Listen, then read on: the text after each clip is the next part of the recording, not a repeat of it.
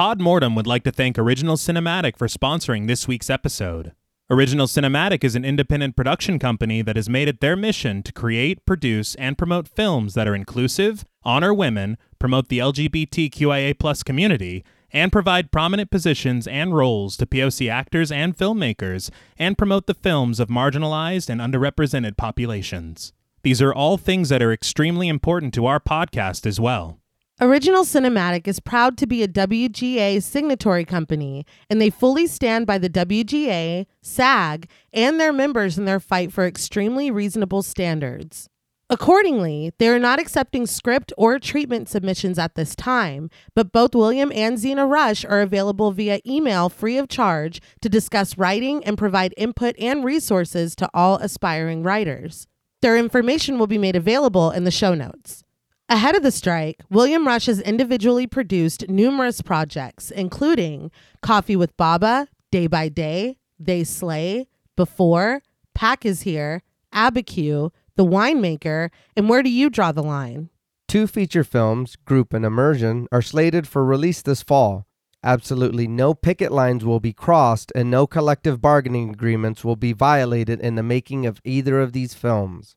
And very generously, Original Cinematic is providing all Podmortem patrons with a special link to view these films. If arrangements can be made, they will even schedule a virtual or in-person screening for our patrons. We cannot thank Original Cinematic enough for their contribution to our show and the horror community as a whole. Now, back to our regularly scheduled program.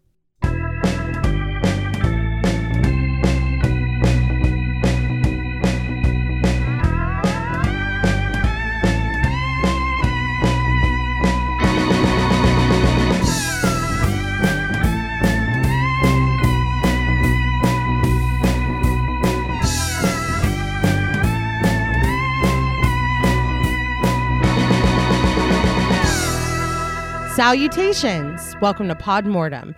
I'm Renee Hunter Vasquez, joined as always by my co-host, my husband, and my brother. Hi, I'm John Paul Vasquez. Hi, I'm Travis Hunter. This week, we're recording live from the Norville Dam discussing the 2008 Australian horror mockumentary, Lake Mungo. This film was written and directed by Joel Anderson. Meant by Anderson to be an exploration of grief, this film capitalizes on its mockumentary style by utilizing lesser-known actors, real settings, and improvisation. Lake Mungo tells its intriguing story in a simmering slow burn that opens the door to theories, cementing it as an underrated gem for many horror fans. This film was requested to us by friends of the show, Des Troyer 677 and Sophie Hodson. We want to thank them both for their support as well as this suggestion. This film was also the winner of our November Patreon poll, so thank you to all of our patrons who participated and voted.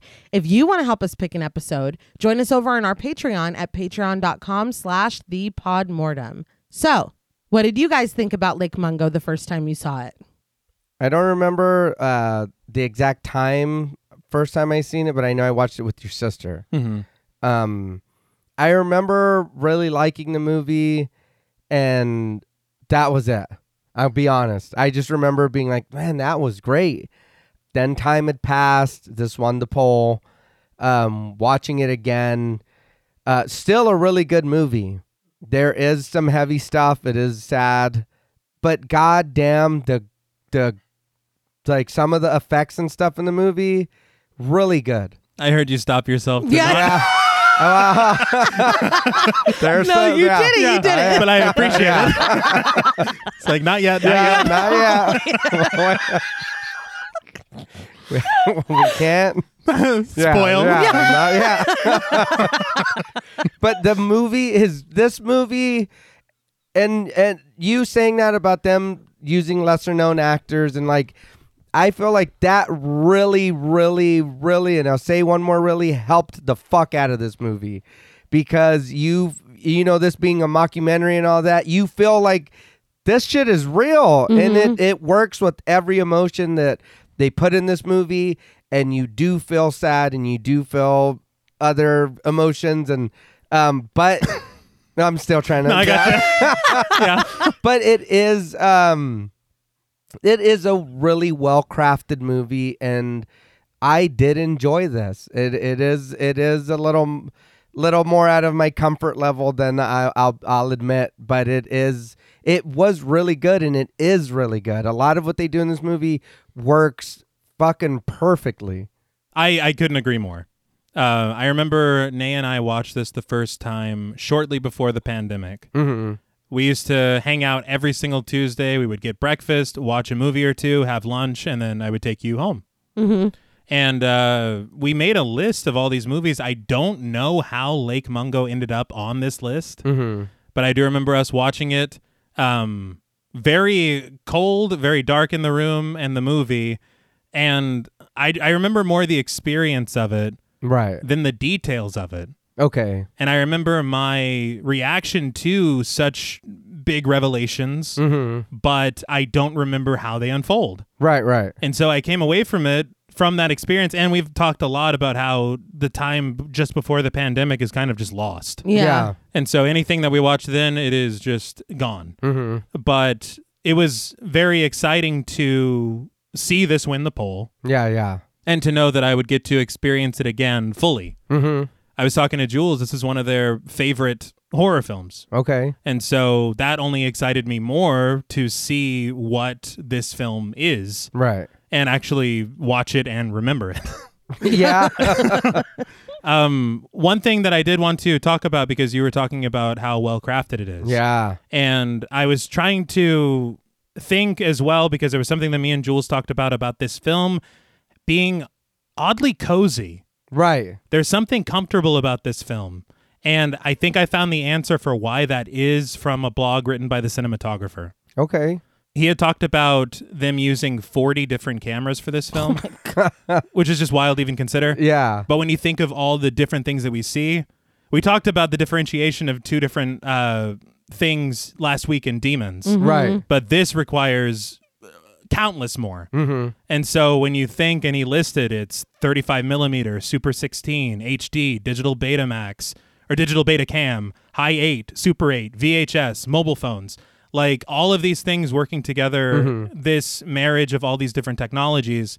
And you think of that craft going into it, that kind of forethought. Yeah. But you also think about these older technologies and what they mean to all of us. And maybe that's part of where some of this coziness comes from. Okay. Yeah, because I feel like sometimes when we see things and you can tell, like we talk about it a lot with CGI, when it looks good, but you're watching it and it's like whatever. And you're like, oh, this movie's great. But when we see these different lower grade quality cameras or like shots that are shot that way in the movie, and they look like things that we're used to seeing every day. That's the way the video looks on my phone. Yeah. If I zoom in too much, if I'm looking at a camcorder, holy shit, that's what I see. That's how I'm operating it, whatever. So it does kind of feel familiar. And that is exactly what yes. Yeah. And the thing for that you normally see in films these days is they'll shoot in modern technology and use it to kind of rough it up. Yeah. And it doesn't feel the same as if you were to just use these technologies. Yeah. And so for them to go that extra mile, and maybe it is a matter of budget and may have been easier, I don't care. It works. It does. It works. And I read that Anderson had said that he wanted part of this to be kind of an exploration of the way that we capture our memories and moments in technology. Okay. And that's perfect. Yeah. All right. But this film for me, aside from it being well crafted, it is so tragic. Yeah. It is very quietly frightening. But it's frightening in a very compelling way and not the standard jump scare or gore. Yeah. It's frightening in a very human way. And there was something brought up in that blog that I kind of caught onto as I was watching it, and it's kind of using this medium of a documentary. They're also challenging the authority of the medium of documentaries because of the way that they show this. Present? Yes. Yeah. And the level of believability and accuracy and who we believe and who we choose to believe. And there's a lot going on here.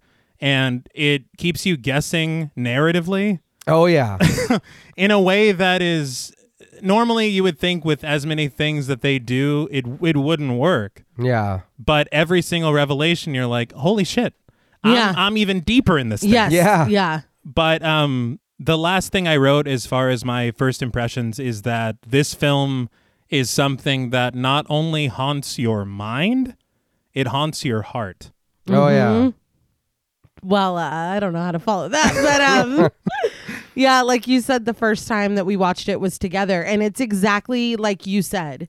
I remember the way that it made me feel. I don't think that I'm giving anything away when I say that there are so many twists in this story that I did not remember all of them. No. And then I had told John Paul, I want to say it was last October that we watched it. I could be wrong. But we watched it together. And again, it was that like, oh my God, like it's just such an intense experience. And then, like you said, when John Paul had started it the other night and he was like, I don't remember watching this at all. It's like your mind like heals itself after you watch it. Like obviously now that we've dived so deep, I don't think that I'm going to be able to be lucky enough to be surprised by any of it again. Right. But it's such a unique film in that way that it's like, yes, I remember this aspect and that aspect. And even now reading, I went on a fucking Reddit is wild. A lot of people have a lot of things to say about this. And reading that, I feel like I have a different opinion on really what happened here. Interesting. And I read a theory that I'm like, okay, that I could see where you would get that from. I don't agree with it. And I don't even think we can talk about it until the very end. But it's just so interesting the way, and it is, when you watch it, it feels like a Netflix documentary. Yeah. The B shots, I mean, every aspect of it. It is, as an avid documentary watcher, it is almost perfect. The way that they tell the story, with the interviews, and I mean, all of it, the splicing it, it's so like, how many documentaries did y'all watch to get the vibe for this? Because it's very accurate. Yeah. And it is like watching a documentary in the fact that we all had that moment where we're watching Making a Murderer and we all came away with something different, or a lot of people came away with different things. It's like that, where it's like, I don't know, that person was kind of shady to me. And then another person's like, I didn't feel that way at all. You know, it's very interesting in that regard. And the fact that I read there was a script outline, but there was no dialogue written. Really? And so it's improvised, and that it just adds to the authenticity, because there are times, I think T, you've said it before, in movies where you're like, I can see that on the page. Yes. Like I can see the line, the way that you're delivering it. This feels like people are just talking. And there were a lot of, every time I would look up something for Lake Mungo, there were people online asking if it was real, because it feels authentic. I read an interview with the actors that sometimes they'll be at an airport or on the bus and someone will say, hey, I'm sorry because of... Yeah, because they think that it really happened. Well, it looks... I mean... If you would have shown me that and been like, this is real. Yeah. I'd be a little skeptic, but I'd be like, dude, what the fuck? What is this? What did you just show me? Why would you show me something? Yeah. You mean that really happened? And I'll tell you, they had said, I read an interview, because the director does not do interviews about this. Yeah. That's what your sister was telling me. I read an interview in Media and Culture from whenever the film premiered. And he did an interview then, but then he kind of just disappeared. Yes. Yeah. But that was one of his intentions, was hoping that a few years down the line, people would find this on TV and not know it was a film. What the fuck? And I mean, honestly. Yeah. It doesn't really feel like one a lot of the time. Yeah. I mean, if you take away some of the bigger, moments, if you're a skeptical person that you wouldn't believe, whatever, it feels like a documentary. And just the way that is able to be accomplished is astounding. It is incredibly sad. Incredibly sad. Like, when you are like, I don't know if I can handle any more of this, it lets up a little bit and then you're right back in. And it's like, oh, it's truly devastating. It is an emotionally exhausting experience. But I think that the way that the horror is delivered, it's so worth the emotional toll. It's so worth the slow burn. Because we were talking earlier and I said it's such a slow burn, but once that fuse runs out, it does not it is nonstop. Your jaw drops and then drops and then your jaw's on the floor. You're like Jack Skellington. I mean, it doesn't I gotta stop. dig a hole so my jaw can yes. continue to... Can't go any further. And it's worth a second watch. Yes. Oh, yeah. I read when I was doing my research after I had rewatched it and completed the script and everything. Apparently, Mike Flanagan is a huge fan of this film. I was going to talk about that. And there is an aspect of this that I think he clearly took influence from in a work of his. Okay. He recently joined Letterboxd, Mike Flanagan. And he wrote a 5-star review for Lake Mungo. Right. And at the end of it, he said that traces of this film are clearly seen in his work. Yeah. Okay. And so there you go. Because that's what it, like the connection in my brain was like, oh, this is just like blank. Yeah. Yeah. And then I read that and I was like, oh, this is just like blank. Just a little bit more on the production and how the film came to be. Anderson, in the interview that he gave, he said that he had actually written a much more complicated script that would be very difficult to film. It was a completely separate project. But after he was finding trouble financing it, that's when he got this idea to create something purposefully manageable.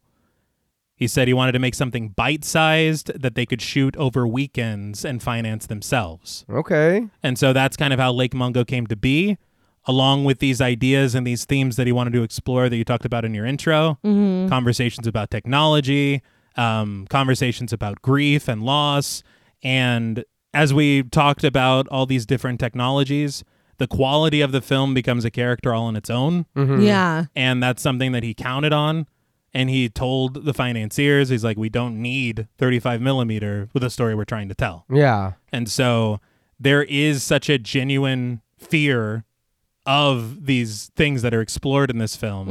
And that's what he wanted to capture. Okay. Was something that we can all relate to and kind of discuss these topics around grief and tragedy. That is so interesting to me because I feel like this is the third week in a row we are doing this, and then we did Demons before, and before that we did Old Boy, and it feels like a common thread in all of those is that the film that we got does not look like the film that was planned to be made. Yeah. And I feel like that is like kind of really inspiring, that just because things aren't kind of working out the way that you thought it was supposed to look does not mean it's not going to be amazing.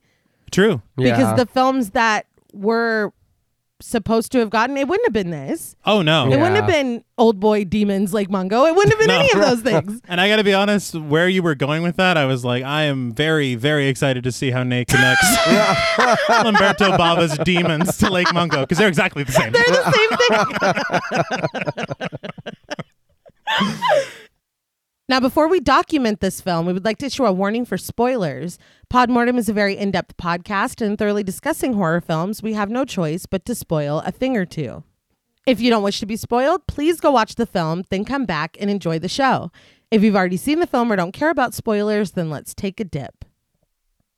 The film opens on black and white spirit photos. We hear Alice Palmer, played by Talia Zucker, say that she feels like something bad has happened to her, but it just hasn't reached her yet. I have a couple of things already. Okay. Firstly, Alice Palmer. Yes, I knew and I have not watched it yet. And Tomato, you need to. tomato, I know. And Miguel also needs to watch it. Oh, don't throw friends of the show under the bus because you're afraid or whatever. Because you're ashamed. But I did know that you were going to bring this up. yes, there is an influence of David Lynch in this film. Okay. But specifically Twin Peaks. Yeah. Alice Palmer in this, Laura Palmer in Twin Peaks. There's even a character that is kind of Dr. Jacoby-ish, if people watch Twin Peaks. And as well, there's one iconic shot in this film that is very reminiscent of an iconic shot from the pilot of Twin Peaks. Oh, all right. okay. And so I feel the influence there, and I very much appreciate it. Mm-hmm. Yeah. See, that's the show with Orson, huh? Yes, right, from see, Desperate Housewives. Yeah. Kyle MacLachlan. He was also in Sex and the City. Very good. What a career he's had. But I did want to say we got to get all our laughs in now. Yes. Oh my God. Yeah. For a little bit, this is gonna be pretty rough. Yes. I'm just taking it where I can get it. Yes. No. But I feel like something bad is going to happen to me. Maybe one of the best opening lines in a film. For me, probably top 10. Yeah. Yeah. That is a great line. Well, and the line over the photos, it really already like you get this sense of dread. Yeah. Yeah, the eeriness of these like phantom photographs. Mm-hmm. I did see at the end credits, they're credited to people who took and own these photographs. Oh, okay. So these are real spirit photographs, quote Oh, unquote. all right. It's fascinating. I did enjoy it. For me, it kind of felt like that. You're probably wondering how I got it. So I was like, okay, I guess let's see what's gonna happen. Where's the record scratch? Yeah. Well. But we cycle through more photos, and the voice of Jason Whittle, played by Marcus Costello, admits that he doesn't understand how it's helpful to people to make up stories about ghosts. The voice of Kim Whittle, played by Chloe Armstrong, adds that Alice kept secrets. She even kept the fact that she kept secrets a secret. I think that is a very important line as well. Mm-hmm. And I feel like the documentary keeps secrets from us. Yes. So it's almost a little teaser. Mm-hmm. Yeah. Music mounts as the photos continue, and June Palmer, played by Rosie Traynor, says that she knows it's hard for people to understand, but you have to believe you are to blame or there's nothing to hold on to. We see a photo of June standing outside her home, posing with her husband, Russell Palmer, played by David Pledger, and their son, Matthew Palmer, played by Martin Sharp. We zoom in slightly on the photo before it cuts to black. Now, I did notice that Matthew spells his name the same as your middle name. Yes, I wrote that down as well. I also noticed my name was similar. Because you don't see that very much. It's No, one T. I was appreciative. I added a point. But text on screen reads, in December 2005, a tragic accident began a series of extraordinary events that thrust a grieving family in the small Victorian town of Ararat into the media spotlight. This film is a record of those events. We see grainy footage of the Palmer family walking down the street before it cuts to a scenic view of the sky. I did want to say that this film, when it comes to recontextualizing things that we've seen, Yes. I don't know a film that has done it more effectively. Yeah, that's why I'm like, rewatch this after you watch it the first time. Mm-hmm. And these shots, these atmospheric shots of Ararat, Yeah. what I read from that blog from John Brawley, the cinematographer, he had said that they went to Ararat like months and months before they began production because they wanted to give the feel that the documentary crew had been there with the Palmer family for over a year. Ah, okay. And so you'll see a lot of these B-roll shots are of all different like seasons, times. It's very thorough, very well crafted. We're treated to June's emergency call made on December 21st, 2005. She says that her daughter Alice has gone missing after going to the dam. The emergency call operator, played by Roberto J. Salvatore, asks when the last time she saw Alice was, but the connection begins to break up. Through the static, the operator asks where June is, and she tells him that they're on the other side of the dam, but that Alice has been missing for quite a few minutes. Her worried voice asks him to just send someone. The operator tells her that she needs to talk to him for a second, but June begins to cry, saying that they don't know where she is. We see shots of the town of Ararat before it gives way to black, and we get the title in white text, Lake Mungo. That was a little creepy with the call cutting out when she was calling the 911. Yeah. And that was, that kind of set me to think like something, again, obviously something's wrong, but the way the call was cutting in and out, I was like, okay, what are we in for? And I got to be honest, just like Nay, watched a lot of documentaries in my day, a lot of true crime documentaries. their use of the call, the B-roll around the call. Yes. This is exactly what these documentaries do visually. I also, and this is probably reading too much into it, but this is a film where it is very easy to read too much into things. But it is interesting to me now, looking back, that the call starts to break up when he asks, when is the last time you saw her? Again, probably reading too much, but, you know, watching this film and then spending too many hours on Reddit reading about this film will do that to you. So. Reporter Richard Brooks, played by Richard Kelly, narrates over a news package that the tranquil setting of the Norville Dam has been shattered by the disappearance of 16-year-old Alice Palmer yesterday. She went missing while picnicking with her family. Sergeant Sandy Druin, played by Carol Petullo, stands outside the dam, telling the viewers that they received the call at about 6 p.m. and they called in search and rescue divers from Melbourne. We see them surveying the waters and going out on boats, their flashlights cutting through the darkness of the night. Richard Brooks says that they went into the water at about 10 p.m. with volunteers, but the search was fruitless. We watch as the search continues, even as the sun rises and shines overhead. I think, simply speaking, the circumstances of this disappearance, they do get discussed a little bit. Yeah. But not as much as you would think, especially considering they were all at the dam together. Yeah, that's a good point. I didn't even think about that. Yeah. So I think that, to me, is another thing that lends itself to some speculation. Because, I mean, when you think about it, was it a split second? They're there. She's there. Well, yeah. Like, that's even more frightening. They say how it happens, but it is like that. Very, like, fast. And she's 16. Yeah. So it's like, you know, it's very frightening. Yeah. The voice of Russell says that Matthew and Alice had swam out into the middle of the dam and he could still see them from the picnic area. In a documentary interview with Matthew, he sits in his room and says that they'd been swimming in the water for about 15 minutes before he started to get too cold. He told her he was getting out and she didn't want to go with him. So he assumed she was just wanting to stay in the water. In an interview with Russell, he says that he remembers Matthew getting out of the water, and then a few minutes later, he heard Matthew ask where Alice was. He got up and looked over to the water, but it was completely still. He says that he called out for his daughter. June speaks in her interview as we see the Palmer family working together and surveying the water. She says that she looked over the water to try to find Alice, and that Russell and Matthew had already checked the bushlands behind the water. Matthew says that he found Alice's towel and he could tell that she hadn't gotten out because it was still on the ground. He says that this was the last time he saw his sister. I think that's what is so shocking to me, because typically speaking, when you see a documentary like this, it is them maybe waking up in the middle of the night and Alice is not at home. Yeah. And then this comes later.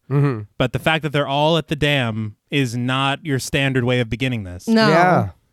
And it's just so much more mysterious, so much weirder. Yeah. And it's broad daylight. Yeah. Yeah.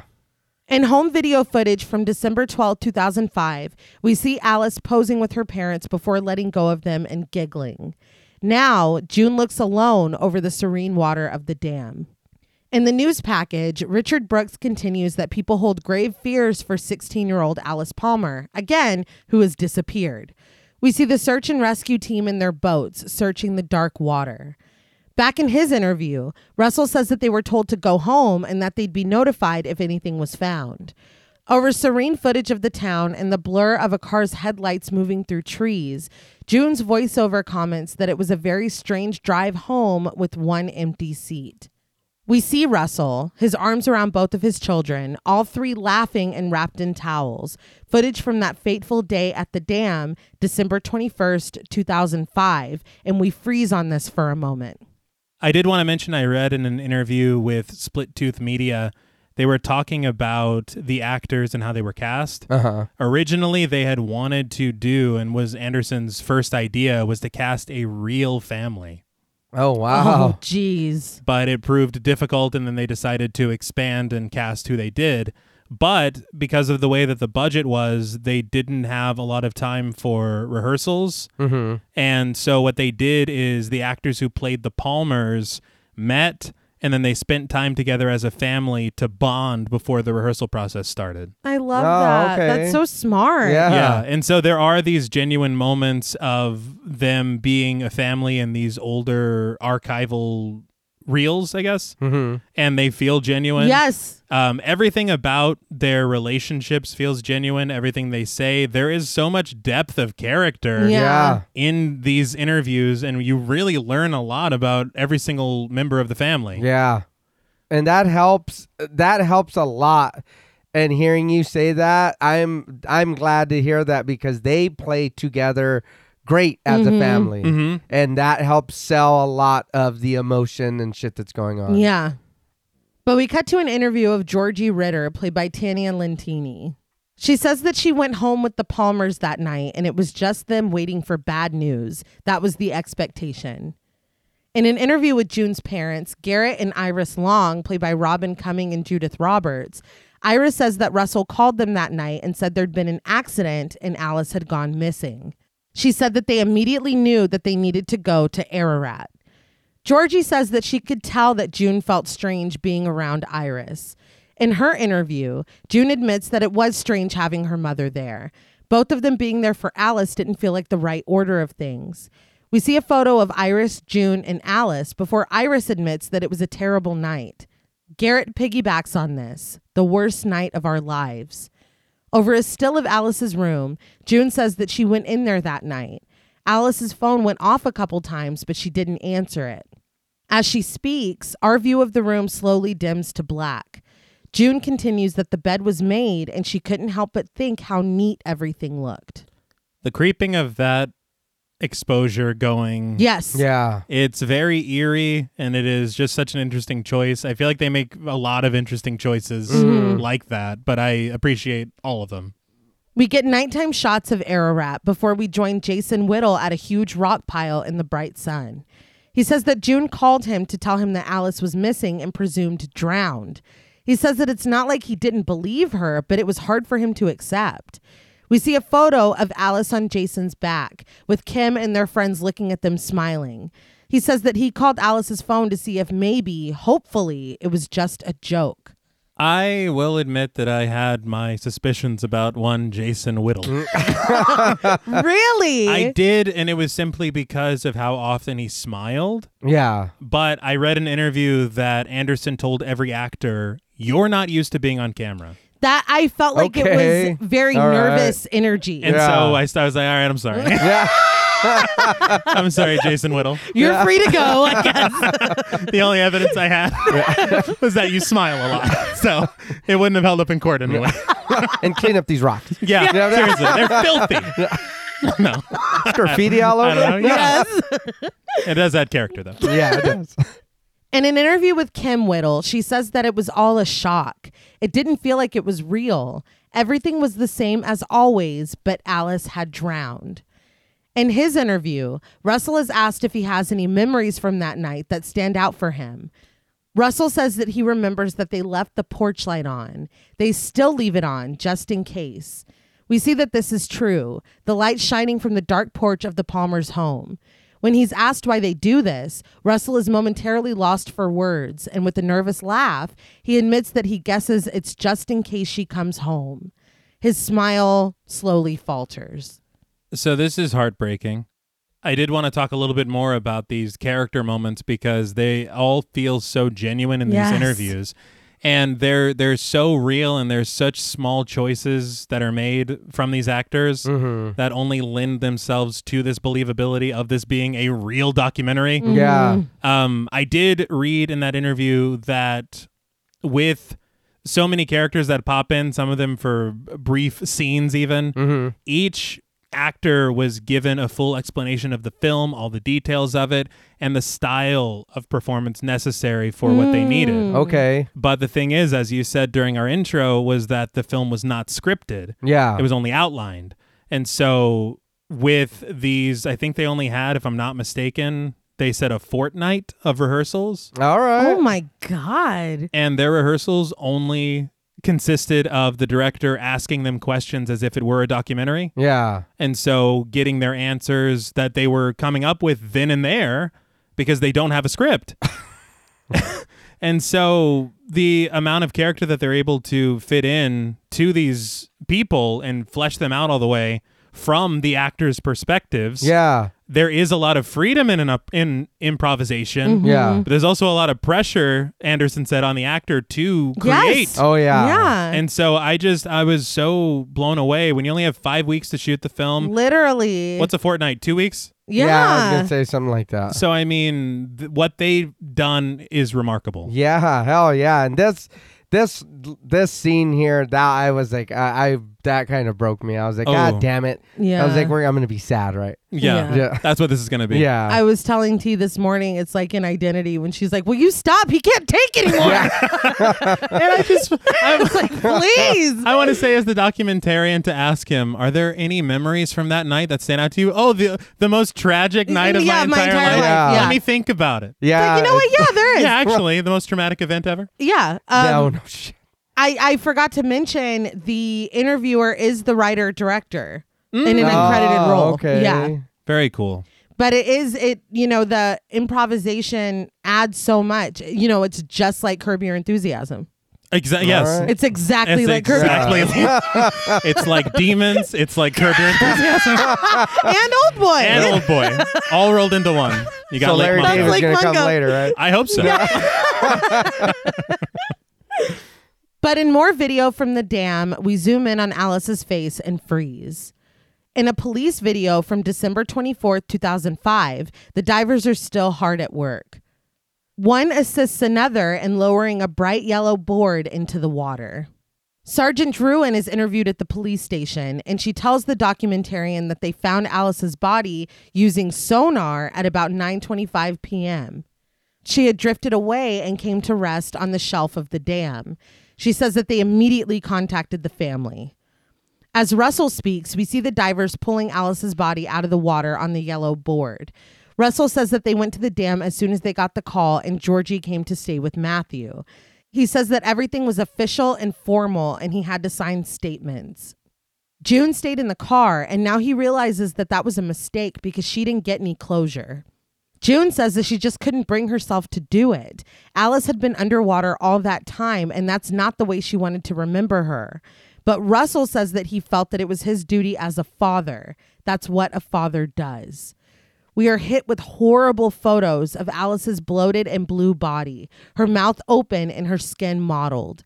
There are glimpses of the paperwork Russell had to sign, the date scribbled out and rewritten as December 24th.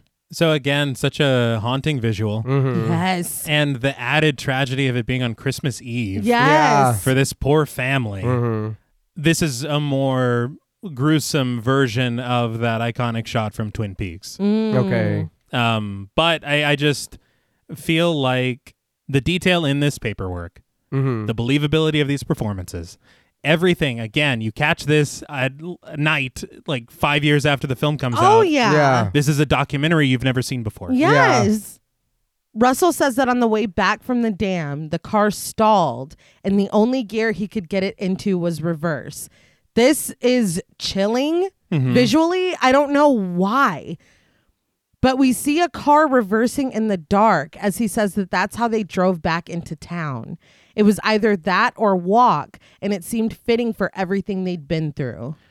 I think that it's chilling because it's kind of a metaphor for grief. Mm-hmm. Yeah. Because that's, I just think that and again, it's such an intricate and fascinating detail to write, Yeah. but you do feel this being indicative of this feeling of living in this past, Yeah. wanting to change this past, Yeah. and confusion at why, there's just Yeah. so many feelings.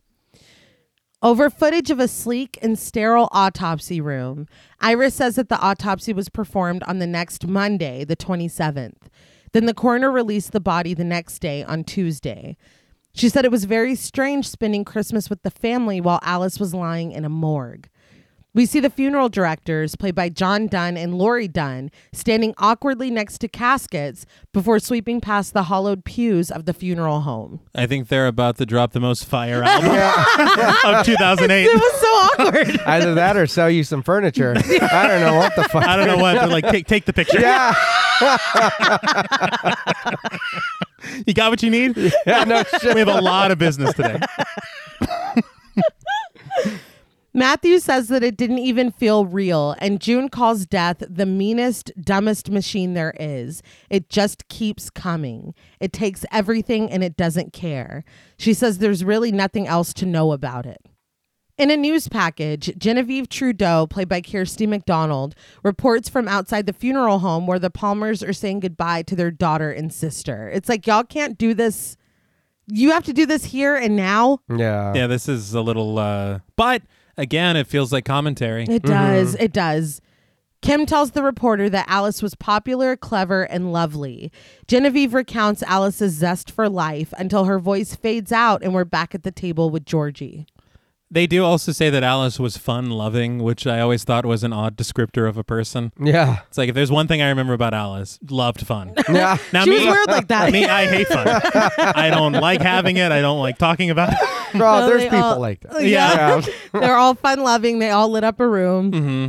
I would love for it to be like, when she came in, the room got heavier, it got darker. It reminds me of this Norm Macdonald joke. She never where left. He was, he was talking about that, and he's like, she lit up a room. She didn't have like a fucking light or nothing like that. But she could just light up a room. But sitting next to Leith Ritter, played by Cameron Strachan, Georgie recalls that it was a very hard time for the Palmers, but when she thinks back at it now, it's hard to imagine how much worse it would get. Worse, like a murder mystery or like a ghost mystery?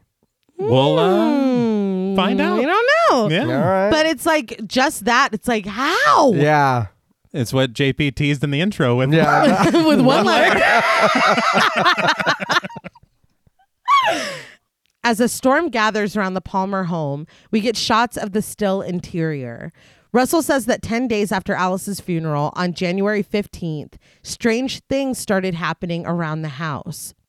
There were noises on the roof, sounds coming from the windows, and movements that came from Alice's room. He says that they rehung the door and got someone to come and check for termites.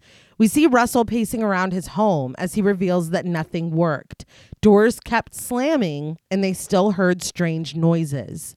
I did want to talk about the house. Mm-hmm. The production designer, Penny Southgate, had said that the house was something that they needed to become a character in the film all its own. Okay. It needed to be old. It needed to have a high roof, long hallways, and they found the perfect house for the film in Victoria. Okay. But the interesting thing about some of the production design and set design is that they got the location manager's daughter, who was around Alice's age, to do drawings for them, and they planned them around nice. like the rooms and everything. Yeah. But I feel like this house does have a lot of character. It does. does. It feels lived in. Yeah. And whether we're exploring it through footage we'll see later or footage that we see through the B-roll of the documentarians, Yeah. everything just kind of lends itself to this just eeriness. Yeah.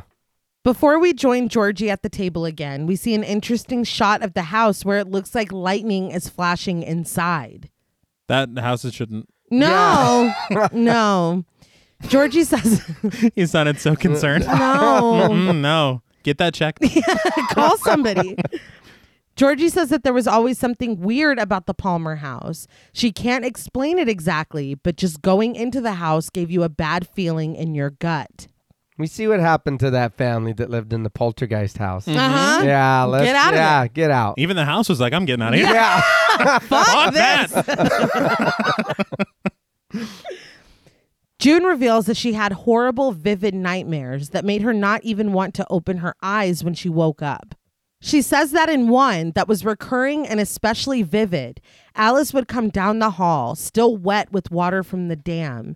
She would stand at the end of their bed just looking at them. She reiterates that the nightmare was so scary that she wouldn't want to open her eyes.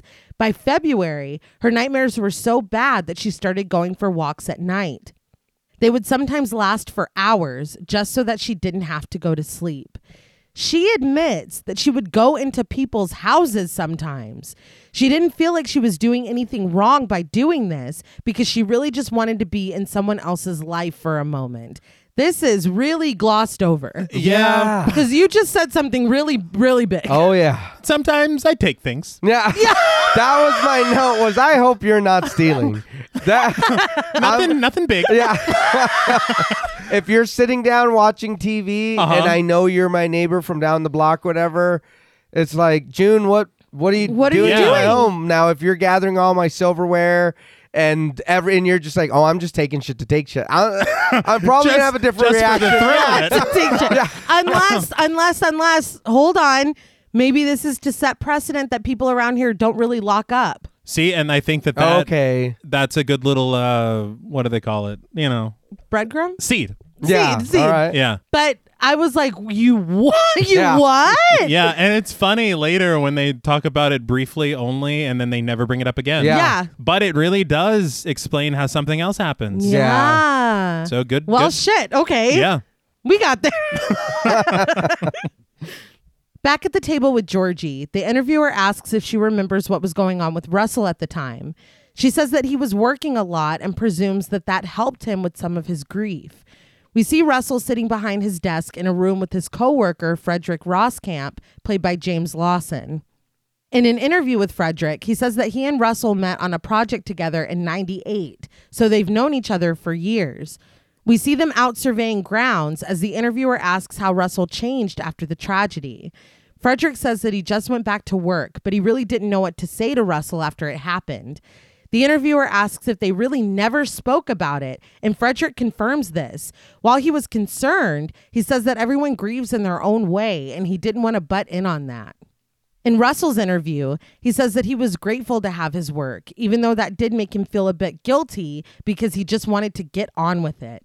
He says that one night in late February, he was sitting alone in the kitchen when he heard a noise in Alice's room. He says he went over there and he doesn't know why, but he sat down in front of her dresser. Before he could even realize what he was doing or why he was doing it, Alice walked in the room. She sharpened a pencil and checked her phone. He says that he was totally freaked out, but she was oblivious to him. He says that he must have made some kind of noise and it made her go completely rigid. Now that she knew he was there, he says that she turned slowly toward him and then came at him suddenly, screaming at him to get out. So he did. We cut to June, who says that she and Matthew found Russell sobbing in the kitchen, inconsolable. So at this point, this is one of the scariest things you've ever heard. Mm-hmm. Yeah. Very indicative of some kind of haunting. Yeah. Evidence of it, of a person's experience. Yeah. But god damn, does it get recontextualized. Yes. Yeah. In maybe one of the saddest moments I can think of, and a way that so tragically represents the non-linear thoughts of a grieving person. Yeah. The interviewer asks Frederick if he really believes that Russell saw a ghost. Frederick says that he does believe Russell. Russell is not a man that would make things up. Frederick doesn't know if it was an actual ghost that Russell saw, but he believes him when he says he saw something. So a ghost mystery. All right. We see Alice's room, the light slowly dimming to blackness. And I will say, I believe he saw what he says he saw is not a good friend. Yeah. That's hurtful. You don't believe me. Yeah. Clearly. I was just thinking of Renee from Insidious. Mm-hmm. You don't believe me. He moved houses for you.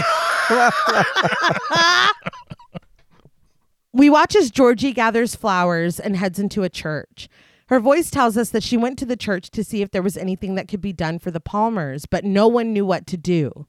She thinks that part of the reason is because the Palmers weren't churchgoers, so they didn't know how to offer them comfort. She says that she doesn't even know what June believes in. Now, I thought that this was a seed. Yeah. / breadcrumb. And I don't know if it is. I think it could be as far as her going to a particular person later. Mm-hmm. Okay. I will say I forgot to comment, but I do think that what they said about her and her relationship with her mother is much more of a breadcrumb. Oh, no, yeah. We see a picture of Matthew and Alice sitting and smiling on a bed in a silly pose as their mother looks on.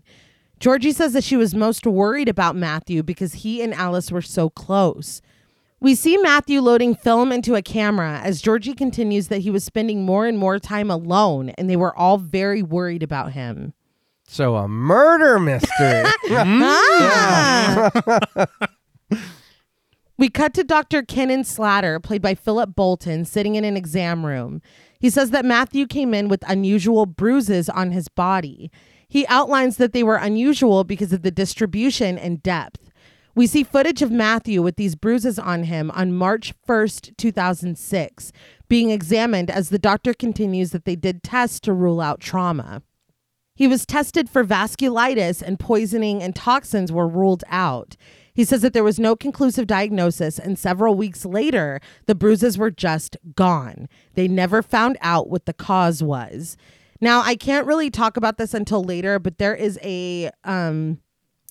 there's a theory that I read online that's kind of prevalent within the people that talk about this film. And this film is weirdly polarizing. Like, some people fucking hate it. And some people say that it's the scariest movie they've ever seen. I wouldn't say hate. Hate it. But I saw quite a few half-star reviews on Letterboxd. Yeah. Really? Yeah. A lot of people cite this scene as evidence of this theory that I will get into later that I can't get into yet. But I would just like to point to the timestamp. It is March. And Alice, the tragedy happened in December. Okay. So to me, the evidence that they point to here, it just does not fit with the timeline. Yeah. And you and I talked about this a little bit this morning off mic, where we were kind of discussing these ideas. Mm-hmm. But I mean, for me, I still want to know what this means. Yeah. Mm-hmm. And I don't feel like we get there. No, that's my Yeah. issue with it, is it is not explained. Uh-huh. The bruises? No, not at all. Yeah. While a few men lay out animal hides outside, Steve Wilkie, played by Glenn Luck, is interviewed. He's Matthew's best friend and says that he stays the night at his house a few times a week. They started a band together, and they usually play music at Steve's house. We see the boys sitting in Steve's garage and practicing. He says that Matthew has gotten quieter, but he was always quiet, so it wasn't alarming to him. He does say that he heard about June going into people's houses, but Matthew never wanted to talk about it, so he didn't ask about it. This, again, it made me laugh a little bit, because why the fuck would Matthew want to talk about that? Yeah. In what universe? Hey, I hear your mom's breaking and entering into What's up with your fucking mom? Well, like, yeah, man, she loves stealing. It's a real She problem. just loves it. Maybe if he's not talking to his parents about what's bothering him, maybe he'll talk to his friends about it. But it is like you said, if I'm ashamed of that or if I feel bad about it, I don't want to talk about it. No, Let's dude. not bring No. up my mom breaking into people's houses, please. And it's even worse because he's like, everybody knows? Yeah. I'm like, oh my God. We see Matthew messing with film, and Leith says that he always knew that Matthew was into photography, but he was starting to pursue it with more passion. Armed with his camera, Matthew snaps photos. We cut to Clive Roy Best, played by Simon Wilton, of Best Photography. He says that he was more than willing to help Matthew out, and he calls Matthew such a great asset that he ended up giving him a job. We see some of Matthew's photos: a lonely street light shining its light into the dark sky, an empty road, a residential street, blurred animal carcasses hung upside down, and a mirror selfie. I'm assuming that Steve works at some kind of animal slaughterhouse or something. Oh, yeah. Because they were like throwing hides and shit. And because I was like, where those animals come from? But that would be it, right? Where they come from. I mean, the picture he took. Have you heard of evolution? Moving on. The interviewer asks Matthew about the photos he's been taking in the backyard. Matthew says he's been taking the same photo with the same composition in his backyard every 3 months for the last 4 years. He calls it a little project for himself since they moved there. We see a snapshot of these photos, the lighting and seasons changing. April 28th, 2005, July 28th, 2005, October 28th, 2005. The interviewer asks him what was different about the April 28th photograph. Matthew says that it's the same shot as always, but it looks like Alice is standing by the fence. We refer back to that photo and zoom in on exactly what Matthew said. Impossibly, Alice is standing straight and still in front of the fence. The interviewer asks what the reaction to this was, and Matthew admits that the mood wasn't good, but it was better than before. It gave them something to focus on. So we're back to Ghost. Yeah. Interesting. This it was chilling. Yeah. Yeah. Because, I mean, she's right in the middle of the photograph. Mm-hmm. And I don't know why, and it gets even worse later as far as the feeling you get with all of these zooms. Yeah. But this one, I think that it's the beginning of that terrifying process. Mm-hmm. Yes. I will also point out that slow zoom, as unsettling as it is, you absolutely, and Stephen Cognetti cited it himself, you see the influence of Lake Mungo on Hell House LLC. Yes. Oh, I was okay. thinking that when we got the text at the beginning. And I know that's like a familiar... Blair Witch. Yeah, very familiar. But the way that it was done and kind of like showing a piece and then going to that, I was like, maybe because we just did Hell House 2, but I was like, this is very much reminding me. One thing I will say though, about this film is like, I see the photo and then they zoom in and I'm like, oh my God, that's Alice Palmer. But with Hell House, it's like, there's a fucking clown right there. Yeah. It's like, no, I already saw it. You don't have to zoom. There's at least 2 clowns in this photograph, I think. And they're like, no, look at it. No, it's a clown. I swear to God. Aren't they holding one of their friends? Yeah. And nobody saw it before. This isn't a prom photo with a clown. I swear to God. Hey, I love those movies, though. I don't even care. Yeah. They're all right. We next interview Bob Smeat, played by Charles Armitage, after he walks his dog. He says that the photos of the dam were taken on April 3rd and developed on the 4th. He looked at them on the 5th and was happy with what he saw as it pertained to the water levels. But it wasn't until later that his wife brought his attention to something in one of the photos. We zoom in on this one like we did the first. Again, a very grainy someone who might just be Alice, standing there with dark hair and a sweater. So mystery confirmed. Yes. Our Ghosts. Ghosts. Yeah. Which is it? Yeah. Yeah, but I will say, I mean, these zooms, it's like, there's someone at the lake. Yeah. Like, it doesn't, it's again, it's part of the things with documentaries where a lot of times, and this to me is kind of the thesis of the film in some ways, is you see what you want to see. Yes, yeah. And whatever is represented and the way the documentaries present information, they want you to take away this. It's very, it's usually quite biased. But yeah, you're right. It's just like Cole said in The Sixth Sense. They only see what they want to see. Yes. So this movie's like Demons, Yeah. Old Boy, Curb Your Enthusiasm, and The Sixth Sense. So are we the ghosts? Yeah. Or are they the ghosts? That's Or the twist. Yeah. Well, Just wait.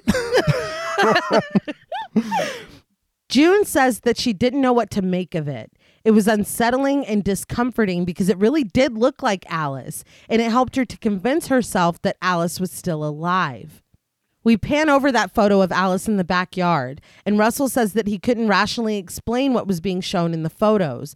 But the difference between him and June was that he saw Alice's body. He didn't think that she was still alive. In fact, he knew that she wasn't. June says that she was convinced that Russell had made a mistake.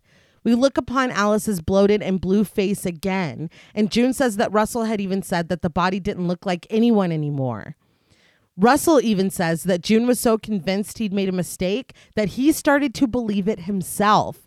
He wondered if he'd made his mind up that it was Alice before he'd even seen her. The circumstances were so strong that he just decided it was her. I feel like we are kind of glossing over the fact that Russell had a vision of her yeah. Yeah, that's true. before this happened. Yeah, if you see her outside the house, you see her in the house. We've got something going on. It is very sad, though. Oh, of course. Incredibly. Him second guessing him is like, oh man, like I was just, it's hurting. Yes, it's very painful. And when you hear from your wife her worries, Yeah.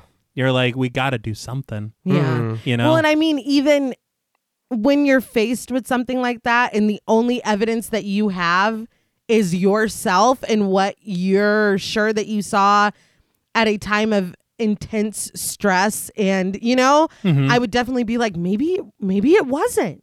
Yeah. It's so easy to second guess yourself. What was that story? Bobby Dunbar? Where that kid went missing and then everybody's like, oh, this is your kid. And she's like, maybe it is my kid. Oh my God. Because dude, there was a lot more to oh it. my God. That's one of the most wild Yes. unsolved stories in the world. But anyway, we can talk about that at another time. Podmortem Unsolved. yeah. But on the news, Genevieve Trudeau reports that 3 months after Alice's funeral, her parents had requested that the body be exhumed due to the contention about the body's true identity. Sergeant Druin explains that Russell and June wanted a DNA test to be absolutely sure that it was Alice. As a backhoe digs up the dirt of a grave, Russell's voice explains that she was exhumed in front of the funeral directors, Dr. Slatter, and a representative from the coroner's office. They then took the body to the base hospital to take DNA samples, and her body stayed there until the results. I have to say, and I understand it's probably to sign off on things to get the process moving. Mm-hmm. It feels so archaic for this to be the method of identification instead of DNA analysis. For them to say, is this? And for having to force a relative to come in and say, yes, that's them.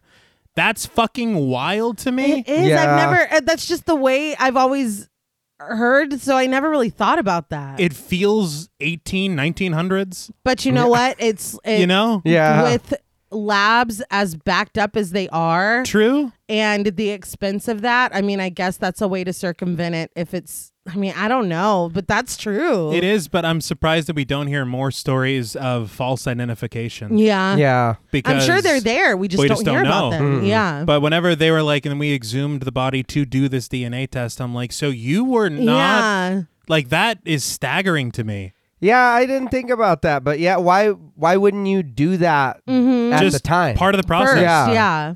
Especially as kind of disfigured. Depending Yeah. on certain circumstances, Yeah. it's like, how can I know? Mm-hmm. So, I mean, I don't know, man. I guess at that point they would, but yeah, that's a really good point. We see the coffin being pulled from the ground on June 6th, 2006. June says that they got a copy of the coroner's preliminary report a few days later, and it confirmed Alice's identity. Russell says that it wasn't until they got the results that he realized how much he'd really hoped that he'd made a mistake. He wanted so badly for it to have been a mistake. Heartbreakingly, he says that he hoped for it to have been anyone except for Alice. My note that I wrote here, it's not funny. It's funny, and I don't know. Look, here's the thing. I wrote, so what the H is going on? And then parentheses, I said, it's Alice. Yeah.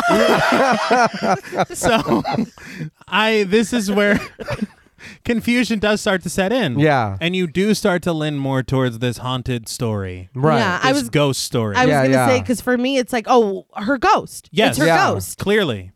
We get a short montage of pictures of Alice very young, posing alone and with Matthew. We get a video of her laughing with her family, her father chasing her out of the kitchen with a lobster, videos of her dancing. Then we abruptly cut to the eerie photo of her in the Palmer's backyard. So during these scenes, there is something that was pointed out to me thanks to, and I started taking Nay's advice and looking on Reddit for some things. Be careful. Yeah, a rabbit hole. But it is absolutely true and absolutely there. But when the scene starts, when the father brings in the lobster, there is, I don't understand. I don't know what's going on. There's a woman behind the father wearing a Nazi uniform. Yeah, I didn't know anything about that until you came over this morning and you like paused it. Mm-hmm. I don't understand. Yeah, because I know you try to do it because we watched it on Tubi, but when you pause it, the screen gets too dark. Yeah. Yeah, so you pulled it up on Shudder. Yeah. So thank you, Shudder, for coming in with that, with the light screen. Yeah, so we're still open to things. You can still call us or whatever. Yeah. But she is there. Yeah, and even when the scene continues and he kind of, frightens her jokingly out of the room, you see this woman still in the back. Yeah. And we were like, maybe it's not. Maybe it's the cop. Right. The chief. Yeah, but she wouldn't be there because the tragedy hasn't happened yet. No. Right. And you see an armband. No, we do. Oh, yeah. Well, then it's not. Yeah, I'm just... not her anyway. I'm so confused. Yeah, I don't know. I don't. I've got nothing. And this is why I want the director to do more interviews. Yeah, please. Yeah. Where are you? Yeah. June says that they reburied Alice 2 days later on June 7th, but they still didn't know who or what was in the photos. After scenic shots and an eerie view of the darkened Palmer home, we're in the interview with Matthew again. He says that he was continuing to hear noises in the hallway, so he decided to set up his camera to see if he could see anything. Text on screen alerts us that we're about to view this footage, taken on June 13th, 2006. The footage is grayish and a bit grainy, but it is undeniable that someone walks out into the hallway, a full-bodied person. They walk from the living room across the hall into the front door. We zoom on this grainy figure before we hear the voice of Helen Bath, played by herself, introducing psychic Ray Kimeny, played by Steve Jodrell. This footage, I was asking myself, what more proof do you need? Literally. You have a full-bodied apparition or an FBA. Yeah. And these are, and I did the hourglass. But I don't, this is where the misdirection and the expertise in recontextualizing footage, this is where this film becomes so surprising and so incredible. Yeah. As far as what they're showing you.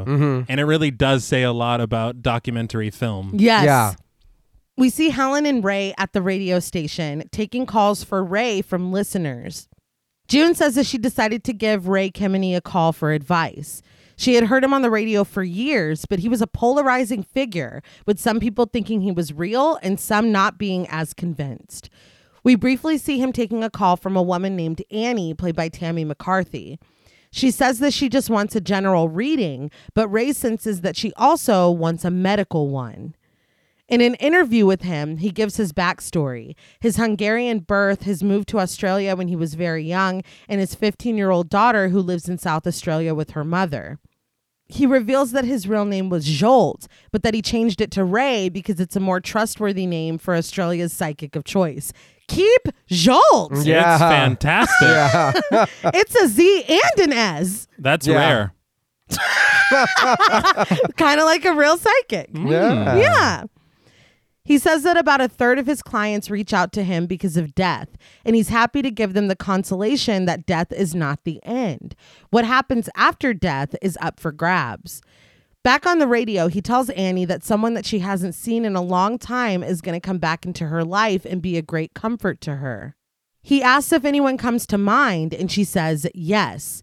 He warns her that there will be obstacles, but the person coming back to her will make a big difference and be of great solace. Annie thanks him tearfully before they end the call, and June listens to this as she cooks in her kitchen. I just want to say Death Is Not the End made me think of Nick Cave and the Bad Seeds cover of the Bob Dylan song Death Is Not the End, featuring PJ Harvey, Blixa Bargeld, Shane McGowan, Kylie Minogue, and a lot of people. Anyway, Okay, very good, it's a very good. great track. Listen to it tonight. Okay. But here's the thing. Finish this first. I did read that this scene was actually done in one take between the two actors, the person playing Ray, the person playing Annie. Uh-huh. It was 20 minutes long, if I'm not mistaken. Damn. And they were just told to play out how it would go if she calls in to this radio psychic with a query. Yeah. And they just played it out, and wherever it went is wherever it went. Yeah. This is the take that's in the film, and they just spliced it up. So they're just yes-anding each other for 20 minutes. Yeah. That's amazing. But it works, though, It because does. you can see, let them have a real conversation. Is like right here is where they stopped acting and they were just talking or whatever. Yeah. Use this, and that. And I will say that the thing about Ray is that I feel his genuine want to help. Yes. Yeah. So there's nothing. There's a lot of psychics in movies where it's like, oh, they're kind of shady. Exactly. Yeah, because that's my note. Oh, finally the family found some help. Yes. Yeah. Because good Lord, have we watched them suffer? Yeah. Yes. In a motel room, Ray sets up a camera. He tells the interviewer that where he's from, when someone dies, they cover all the mirrors to keep the dead from finding their way back. Things like that make a difference, he says. All right, I believe him. Yeah. That's fine. Yeah. Isn't that what they talked about in The Nun? Oh, Oh, yeah. yeah. This film's better. Yeah. No, yeah. Oh, yeah. No, yeah. I like the way he tells it. Let's be very clear. We didn't even need the statement. Yeah. Okay. You didn't even need to bring it up. Everybody knows. Yeah, so we know. When someone knocks on the door and he opens it, it's Annie. They sit at a table with the camera pointed toward them, and he holds Annie's hands as she sobs. He gently tells her that she is going to die, but it will only be the start of something else. She continues to cry, and he consoles her. What? Yeah. Let's get. Hold on. Yeah. I'm happy to see you too. What'd you say before that? Yeah, you didn't even make me coffee. Like, Yeah. that's a lot. June says that she immediately liked Ray, even though he wasn't what she expected. She says that there is nothing fake about him. The Ray-June consultation tape, taken on June 15th, 2006, begins. They sit in front of the camera, and Ray instructs June to close her eyes. He says in his interview that he usually records his sessions so that the clients can watch them later, especially when they're being hypnotized or put into a trance.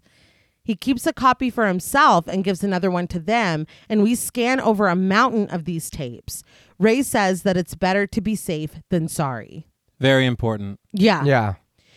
Back on the tape, Ray tells a hypnotized June that she's standing outside her house and to tell him what she sees. She describes her white house and says that she's walking toward the front door. We see this before going back to the session where Ray tells her to go inside and tell him what she sees and where she is. He asks for a guided tour. We see the inside of the Palmer home. June says that she's walking down the hallway toward Alice's room. We glide with her down the hall as she says that she sees Alice's shoes outside of her room. Ray asks what that means, and June takes a moment before replying that Alice would always leave her sneakers outside of her room. Ray instructs her to open the door to Alice's room. Before she does, he asks if she feels safe enough to do this. When June says yes, he tells her to open the door. We enter Alice's room with June. It is still neat and just as it was left before. We slowly scan the room and we hear June say a soft, "Oh." Ray asks if she can see something and to tell him what it is. June says that Alice is sitting in the wicker chair at the end of her bed. We see this chair, but we see it empty. In the session, June opens her eyes and tells Ray that Alice looks sad.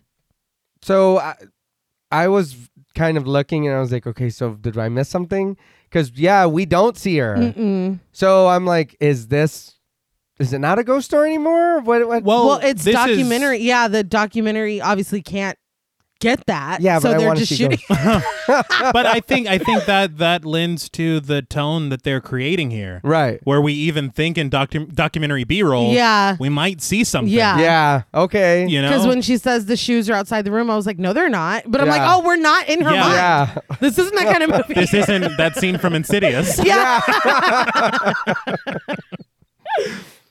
Russell says that he met Ray when June brought him home for dinner after her first session. He says that he's indifferent to psychics, but that doesn't necessarily mean that he wants them coming over for dinner either. It's like, damn, dude. Yeah. What's wrong with... So I don't I think don't you're know. indifferent then. Yeah. He just didn't want to upset June by putting up a fight. We see Ray sitting down with the Palmers in their kitchen, and Russell concedes that Ray was pleasant and nice and not spooky at all. In his interview, Ray says that about a week later, he proposed holding a seance. June was on board right away, but Russell flat out refused. Matthew had to convince him. The interviewer asks Matthew, seated with his parents on a couch, how he felt about the seance. Matthew says that at the time he was interested and curious, but that his dad wasn't thrilled about the idea.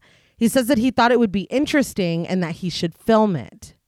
Was it just me, or did it feel a little weird for the dad to immediately just be like, no? It's like, but isn't this some kind of help? If you met him and he was nice at dinner and everything was fine. In my mind, I think that he's worried about June. And I think that whether he said he's indifferent or not, the fact that you're like, I don't really want him coming over to dinner, but he might think that in the state that they're in, somebody could easily, and that's what a lot of them do, could easily swoop in and take advantage. Well, not to go back to Insidious, but Elise was very nice. And then the second that she's like, here's how I can help, Josh is like, get the fuck out. He did, yeah. I mean, you know. But, I mean. Maybe Russell is an astral projector. He doesn't want to go back there. This is too familiar for me. We get text that alerts us to Matthew's video footage taken June 20th, 2006. They were holding a seance and your girl was turning 17. Really? It's my birthday. You're like, meanwhile, in San Angelo, Texas. Yes. Filmed with the family video camera, the quality isn't great, but we see that the Palmers are sitting at a table with Ray, heads bowed and holding hands. Ray says that he feels a strong presence in the house, but June says that they all felt like the seance was a failure. Ray didn't feel any signs or come up with anything substantial, so after about an hour, they stopped. It wasn't until the next day when Matthew was reviewing the footage that he found an image of Alice. We see the footage again, the family seated at the table with Ray conducting the seance, but we zoom in on the hallway to the far right of the screen. Undeniably, a figure that very much looks like Alice looks on from the shadowed corner. It's always those low quality videos, huh? Yeah. Always. Yeah. But it looks good. It does, and the grain sells it. Yeah. Yes. Yeah. Russell says that this footage was completely different than the footage from the hallway. Its detail made it less ambiguous and impossible to dismiss as a coincidence of shadows. If the hallway video he's talking about is the one where a person fucking walks by, then I'm sorry, Russell. That one is undeniable. That is somebody walking through. Yeah, and again, you saw Alice already. Yeah. Yeah. Yeah. Damn. But we see the face of the figure closely, the footage making shadows dance subtly around it, as Russell admits that there was something inexplicable in their house. It is now beyond a doubt. I have to say, whenever it comes to these Zooms, I squirm, first of all. Yes. Yeah. And we hold on them for so long that it comes to a point that I'm like, okay, we can go it's to uncomfortable. Yeah, we've seen enough. Yeah. But I we think get it. you got a ghost in your house. But it's so masterfully done. Yeah. I love every time we see Ghost Alice. Yeah. Every time. That's the one thing, again, and I know I said it earlier about this movie, the effects and the ghosts. The ghosts. But damn, it looks creepy. And of course it's, found footage or, but it looks really, really good. Something wild that the cinematographer said in that blog, there are over 60 visual effects shots in this film. Really? And he said you will never guess where or when. No. And I don't know if this could be one. Yeah. I don't know anything. That's wild. Yeah. In his interview, Ray says that this was unfamiliar territory for him and he was concerned. He'd never seen a ghost before. That shocked me a little. Yeah. I mean, at least he's honest, and maybe he's sensed things, but he's never seen it. Yeah, Okay. and maybe speaking with a spirit is different than an FBA. I mean, that's... After a series of dark and surreal shots of Ararat and the Palmer home at night, Russell says that Matthew got Ray to help him set up 3 cameras around the home that would continue recording 24 hours a day. Georgie says that there was some speculation about Ray and what he was doing there. She sums it up that when people don't know what's going on, it leads to talk and speculation. Sergeant Druin even says that she'd heard rumors through July of video footage of an apparition in the Palmer house, but she was skeptical. When the interviewer asks about her opinions on Ray, she replies that she was also very skeptical. I will say she is giving herself away. Absolutely. Yeah. She might as well. What about Ray? Oh, that piece of shit? Yeah. Like, that's her vibe. Yeah. Yeah. As for Ray, he acknowledges that he's seen as a Rasputin figure doctoring up the photos of Alice to steal the Palmers' money. On July 20th, 2006, home video shows June carrying in a cake for Matthew on his birthday. They sing to him and he blows out the candles. Ray says that Matthew in particular was struggling. He thought he could help just by being there for him, but his main motivation was still professional because something was happening in the house and he wanted to figure out what it was. Footage from the Palmer home cycles through Hallway Cam A and Hallway Cam B on June 21st, 2006. Alice's bedroom on July 2nd. But on Alice's bedroom cam on July 3rd at 3:10 a.m., we zoom in on her mirror. Alice's figure stares back at us from the foot of her bed, plain as day. On hallway camera B on July 15th at 2:24 a.m., a reflection is caught in the mirror of the table.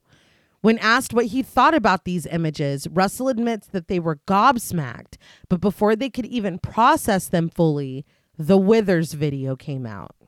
And I have to say, before we get to the Withers video, they're using our expectations against ourselves with the 3:00 hour. Oh, yeah. So again, it's very, very intelligently crafted. And it looks like Alice was standing alone. Yes. Yeah. Right. Godsmack. Yeah. Godsmack. They were Godsmack. Yeah. Jesus. I thought you were referencing June's nightmare. But no, that's why I said yes. Yeah. Very, very much. Yeah, the Scorpion King soundtrack or whatever. Oh, not Scorpion King. We cut to the Withers video, taken April 3rd, 2006. Douglas and Kathy Withers, played by Michael Ormond Robinson and Natasha Herbert, spend a day at the dam. Douglas cautioning his wife to be careful with the camera as she clumsily takes it from him. June's voiceover says that this video was taken the same day as the Bob Smeet photo. The camera is shaky and unfocused as Catherine wields it. But in an interview with Douglas and Kathy, Douglas says that it wasn't until a couple months later in July that they were looking over the footage. They pull it up on their computer and they show a figure in the background that they later identified as Bob Smeet. This interested them because they realized this was the same day that Bob captured the image of the figure that everyone was talking about. That would be exciting. Yeah. I would be poring over every second. Oh, yeah. This is reminding me a lot. I think it's just human curiosity. Yeah. The way that we have to explain or find reasons for everything. Yeah. And it reminds me a lot of, obviously, like the Bigfoot footage. It reminds me of, you ever see that like astronaut that was floating over that baby? No. Okay. But that was a wild sentence. You'll know. I'll show you. But it was one of those things where it was like, nobody knows. There were no flights from Cape Canaveral on this day or whatever. So, but it makes me think of just every, the Loch Ness Monster. That astronaut I said. Yeah, the aforementioned astronaut and baby, featuring baby. But it's just featuring. The baby was real. The astronaut people weren't.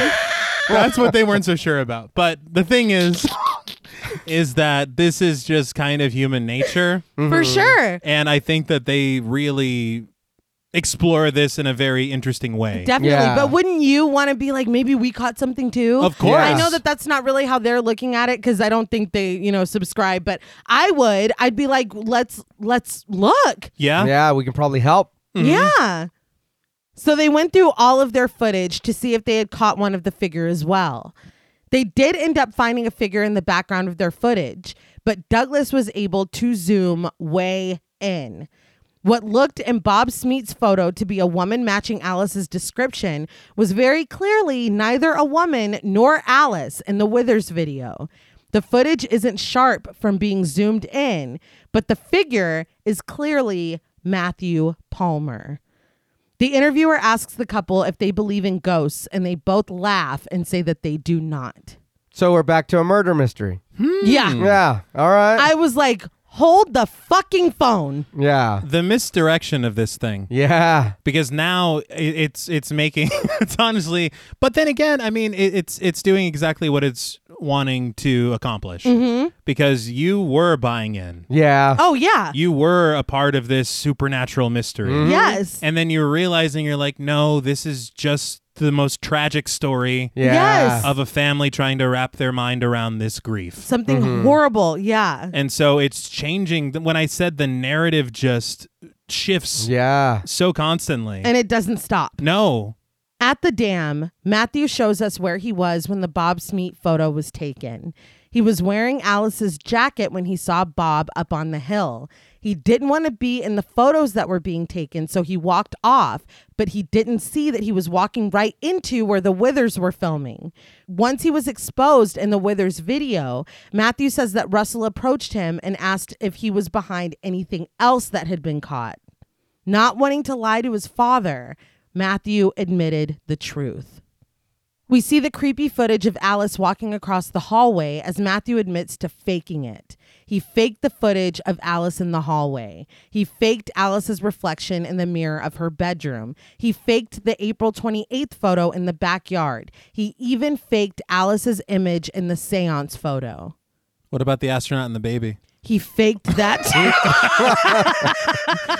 All I'm gonna say is, again, it almost makes you feel you're like, I bought into that. Oh, No, yeah. yeah. And you let me. This documentary let me buy into that. No, They did. yeah, that's my whole thing. Turn it off. Burn your scripts. The movie's over. That's it. I Like, was reading a lot of people on Reddit were saying that at this moment they didn't trust the film anymore, and there was no coming back from this, that they felt betrayed, like they'd been lied to. But I think, again, even if this were an actual documentary, you're taking us on the journey that this family went through. Yeah. Not Matthew, obviously, Yeah. but Yeah. this sense of, oh my God, like we found, oh no, we didn't. Like everyone would feel betrayed. Yeah. We feel betrayed. That I think that is on purpose. And But I will. a lot of people got really mad. And I feel like it's misdirection, but it's also when you learn the reasoning behind it, it is the depths of this tragedy. Of Yeah. course, yeah. And so I feel like everything, I did feel like I was like, oh, and you feel like you're changing the subgenre of the film you're watching. Right. For sure. That's what John Paul keeps going. Now it's a ghost. Now Yeah. it's a murder. Yeah. Now, it's a lot. But he shows us how he did it. He took 2 photos, one of Alice and one of the backyard, and composited them. In an interview, he says that his mother really wanted to exhume Alice's body because she was sure that Russell had misidentified her. He knew that without evidence, this wouldn't happen, so he created the evidence. We see a video of Alice talking and laughing as she stands in front of the fireplace. He played the video on the TV in the living room and angled the hallway mirror to capture it. Her ghostly reflection was really just a mirror of the home video playing on the TV. He did the same thing in the bedroom and in the kitchen. It was all just Alice on the TV reflected into a mirror. He tries to make it clear that he wasn't trying to trick anyone. He just felt like something was better than nothing. The interviewer asks if Matthew thinks what he did ultimately made it worse for his mother. And after a moment of finding his words, Matthew has to admit that he did make it harder for her, but that wasn't his intention. In his own way, he was trying to help his mother. Yeah. And so it's very sad that that's the result. I do feel maybe he could have said to them that if this is the way, and we're trying to convince his father, tell your mother. Yeah, but your mom's not gonna fucking co-sign on that. I feel Yeah, my thing is probably like, not. yeah, you clearly got carried away because she's been exhumed, she's been identified, she's been reburied. You're still doing this. Yeah, but then I think at some point it becomes more you're keeping Alice here. Yeah. Yeah. And so it's comforting in a strange way. It's just it's such a slippery slope that now you Yeah. can't stop. Yeah. And it's just spiraled and spiraled.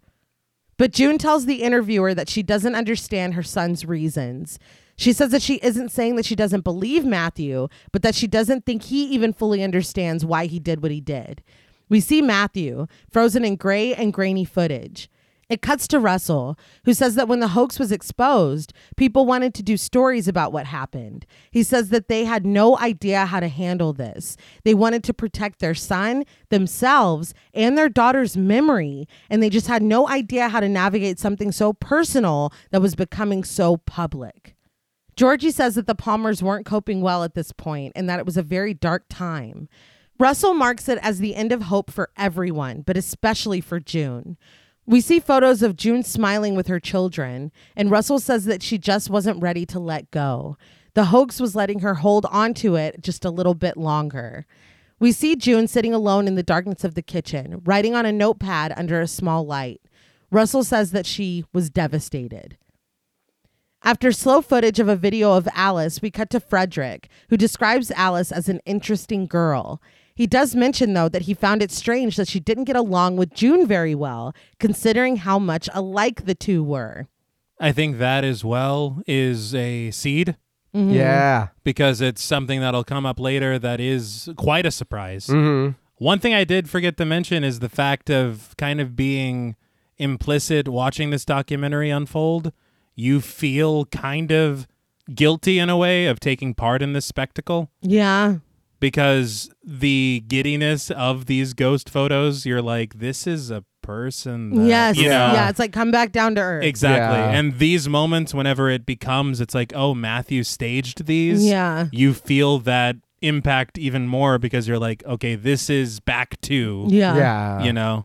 It's like at the end of Don't Fuck with Cats when they're like, and people like you. And I'm like, hey, Yeah. yo. Thumbs down, Netflix. Don't hold up a mirror to me. It's not what I'm here I for. didn't fucking do this. Also, imagine having a daughter just like you. Ew. Yeah.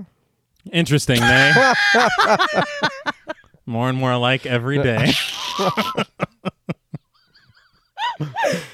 Georgie corroborates this in another interview, saying that Alice took a lot after June, but the other things became clear after Alice passed. The two also shared a sense of privacy. She says that June keeps a lot to herself, and it was clear now that Alice was doing the same thing. They shared that sense of their personal private life that they could either share or not share. Iris shares a photo of a very small Alice bathing in a deep sink, and she says that a mother always has doubts that they're not doing enough or doing the right thing. She admits that she partly blames herself because that's where they got it from. Maybe it came from her mother as well, but she's never been able to completely give herself to June, and she thinks that June is that way too, unable to completely give herself to Alice. We see a photo of Iris and June, then of the three of them, then a last one of June and Alice. Over home videos, June says that she really does hope Alice understood how much she loved her because she did hold something back as Alice grew older. She says that it's the saddest thing to think that she maybe didn't know. The home video freezes and it fades to black. This is like, can we please get scary again? Yeah. Like, this is devastating. Yeah. We come back up on Matthew recording himself in the car. Text tells us that this is from Ray and Matthew's road trip, August 19th, 2006 to August 22nd, 2006. June says that Ray suggested that Matthew come with him on one of his tours where he was doing consultations, and Matthew was eager to. We see Matthew's footage of traveling with Ray and Ray meeting to consult people. Matthew says that while he was gone, he realized how much he missed his sister and that he'd never be able to talk with her again. He understands that that's why most people go to see Ray. They want to make contact with someone they've lost, and so did he. This, in a way, made him one of Ray's clients too. We see a short series of videos of the siblings being siblings, teasing each other and laughing. But in one, Matthew comes into Alice's room as she writes in her journal, and she stands up, coming toward him and yelling at him to get out. So this is such a tragic moment in the movie because you realize that Russell is simply remembering this video that he saw. Yeah. And he is reliving it in his mind as something that is happening now. Yeah. And it's like, when we're talking about the cycle, non-linear Yes. cycle of grief, it's just, this film at points cannot get any sadder. No, Yeah. it really can't. Yeah. But suddenly we're back in the Palmer home where the cameras are still set up to capture something. Matthew says that he left them that way when he went on tour with Ray because he really was convinced that there was something in their house. He says that since he and Ray were away, they couldn't change the tapes over. When they got back on August 22nd, they checked them, and in the first one, there is straight up someone standing in his parents' bedroom. June says that she and Russell were the only ones in the house when these were recorded. Matthew was not there to manipulate them. A distorted face in the footage becomes clear and reveals itself to be Alice. June says that now it was clear that there was a ghost in their house. Alice's ghost.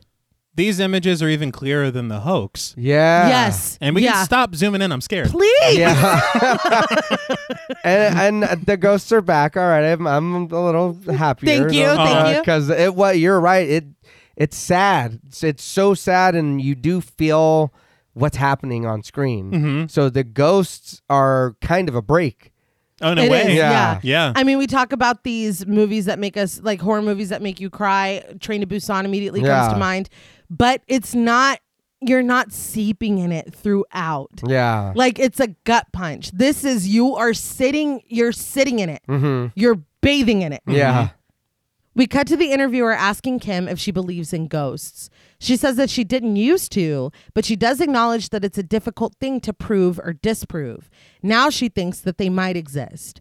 Ray says that it's a scary world and that ghosts are everywhere. I was like, well, that's a different opinion. He's like, there's one behind you right now. We're really showing all sides in this documentary.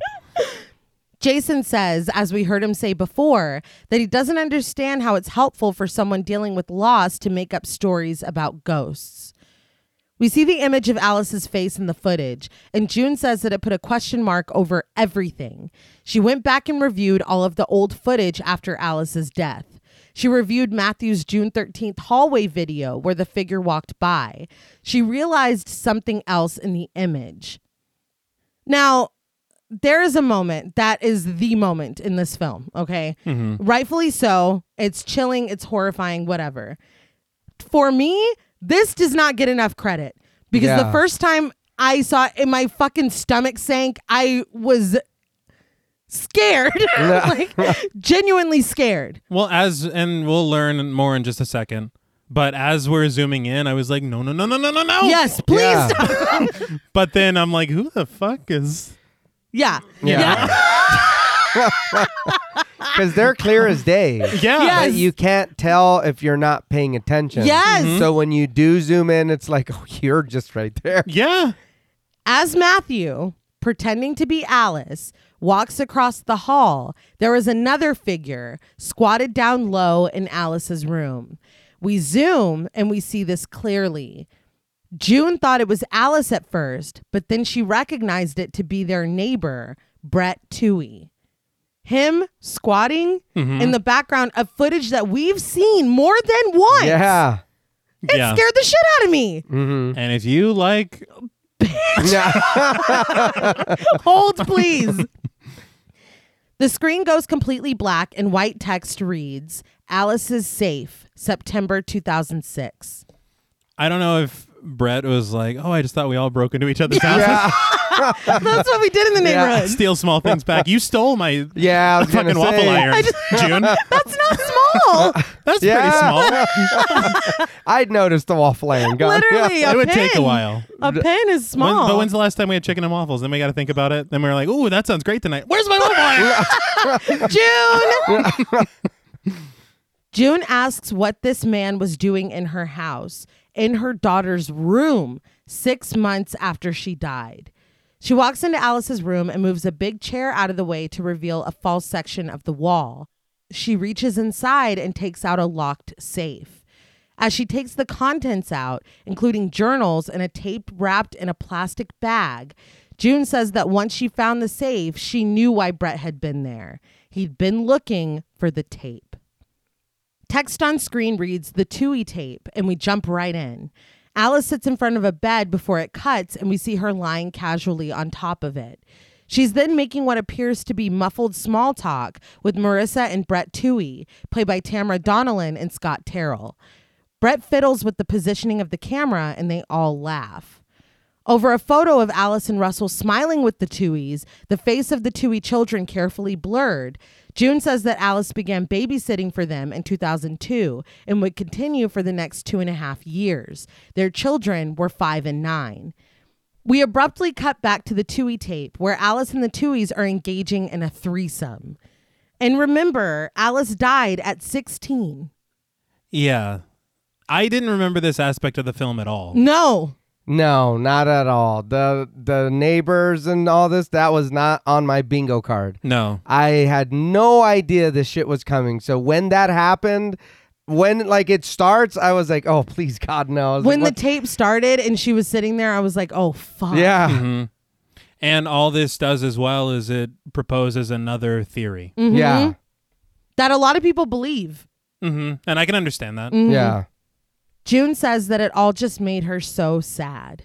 Russell holds the Tooheys complicit in Alice's death. He feels that if it weren't for them and what they'd done, Alice wouldn't have felt guilty and she would have come to them. She wouldn't have been isolated because of the secret. The interviewer asks how Russell feels about Brett now, and Russell, his jaw set in anger, answers that if Brett were around the corner, he'd probably throttle him. It cuts to Kylie Connor, Kate Hepnell, and Meredith Gerbich, played by Stephanie Capiron, Courtney Teray, and Kimberly Bumpstead, being interviewed by a pool. They all agree that Brett always seemed nice, and when they talked to him, he wasn't nasty or anything. We see home video footage from Matthew of the neighborhood teens hanging out at the Tooheys pool on March 6th, 2005. The girls say that they were very bewildered when they'd heard what happened. In the video, we see Jason standing by, pensively eating snacks while the other people swim and someone makes food on the grill. In the back on the porch, Alice talks with Brett. The girls all agree that they'd never imagined that Alice would be with someone like Brett.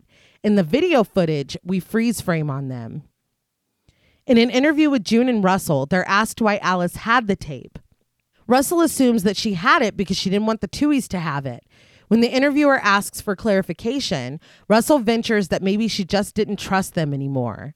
We zoom in on Brett squatting and searching in Alice's room as Russell continues that they must have been so desperate to get that tape back. Ever since the news of her death broke, they had to have been in fear that the tape would be found.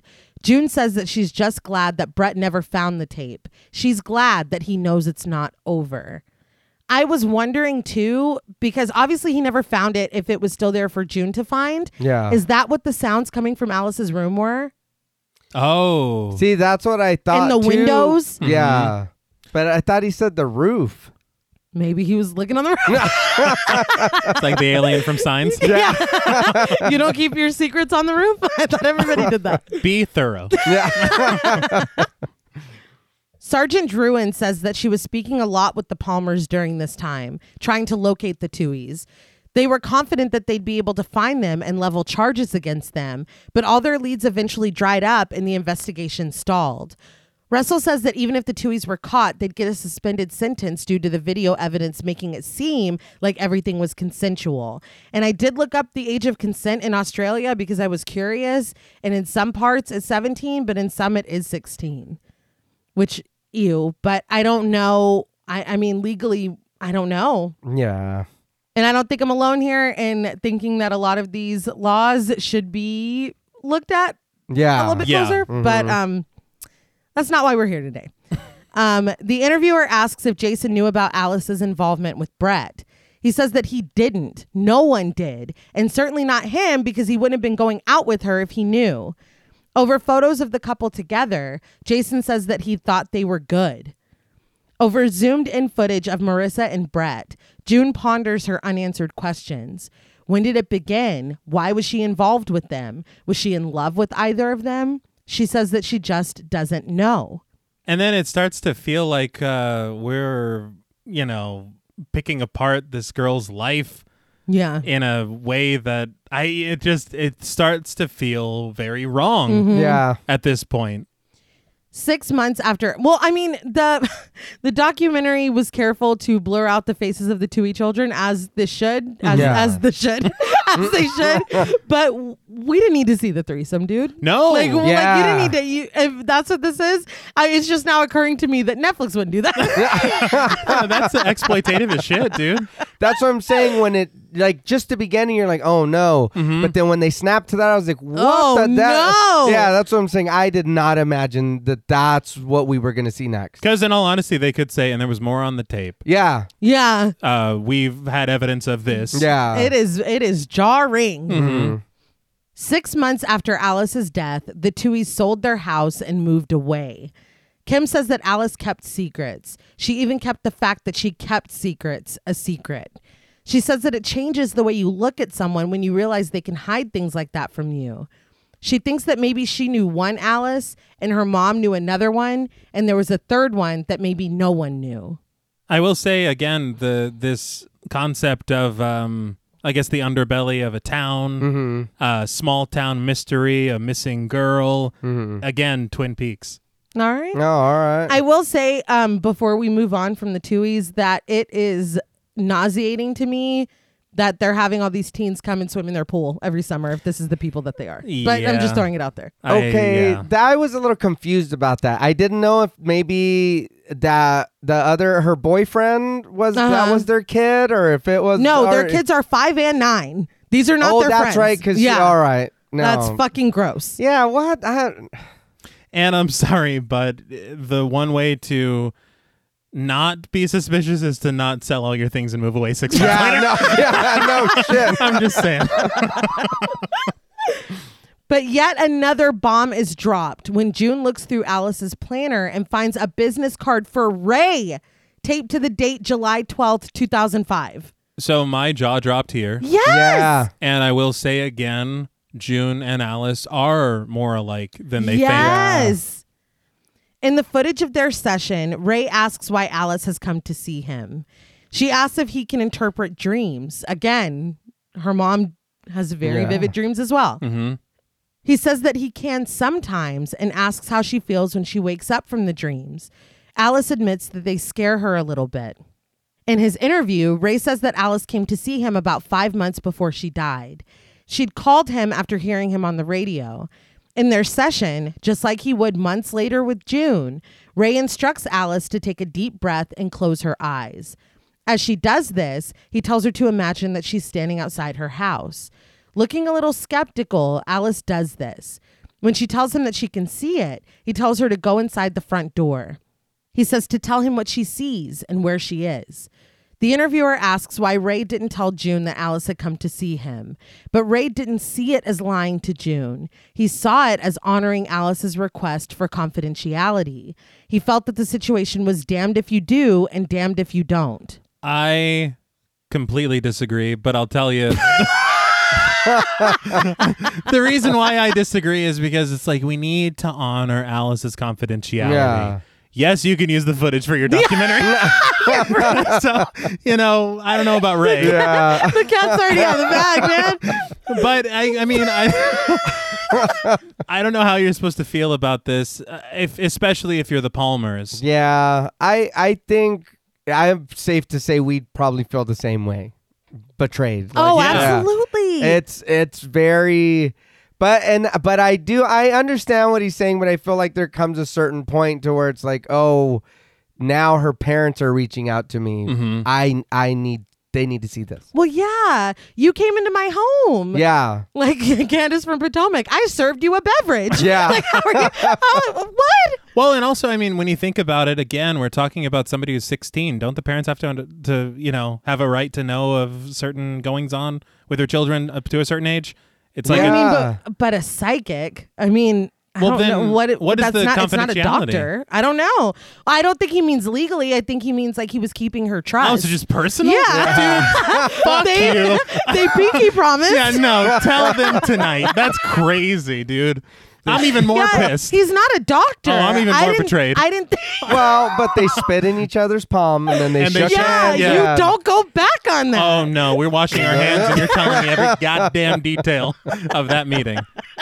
before you come into my home. That's what I'm saying. We got too close. Maybe Yeah. the first session, okay, I don't fully agree, but whatever, I get it. You don't share, whatever.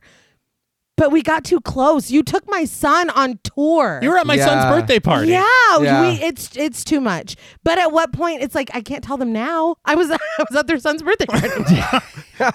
You tell them, oh, I'm so Yeah, mad at this guy. no. It's like yeah. when you get too far with somebody and you can't be like, what was your name again? It's just, you can't anymore. You got to hope it comes up. It's just, hey, guy. Yeah. Hey, friend. Mulva? Yeah.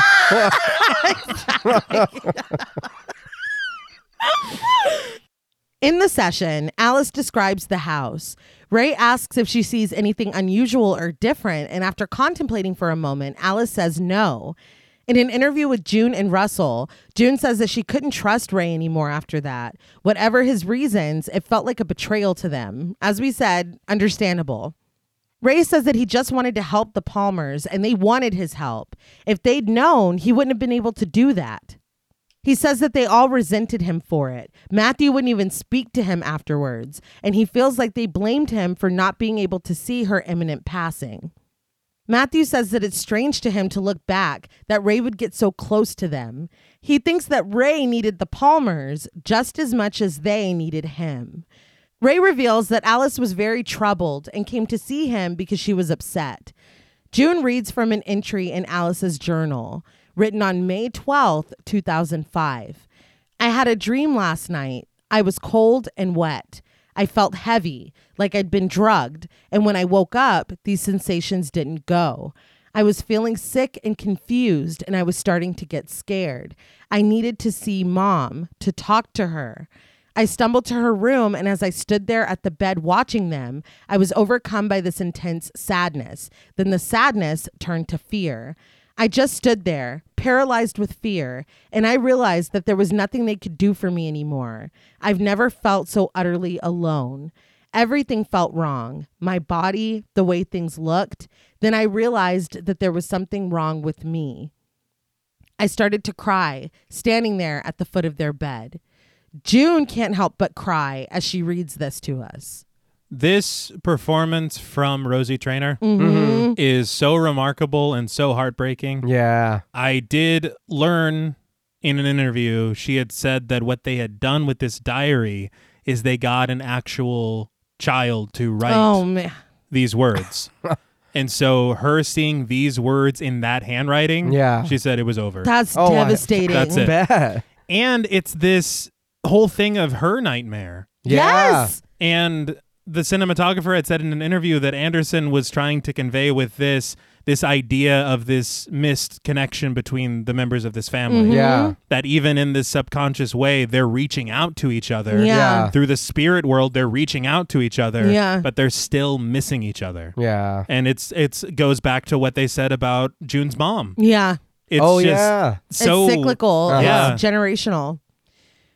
But we see a shot of the figure standing next to Russell in June's bed before June continues to flip through the planner. 4 days are marked with large pink letters, Lake Mungo. Just something very quickly about Lake Mungo.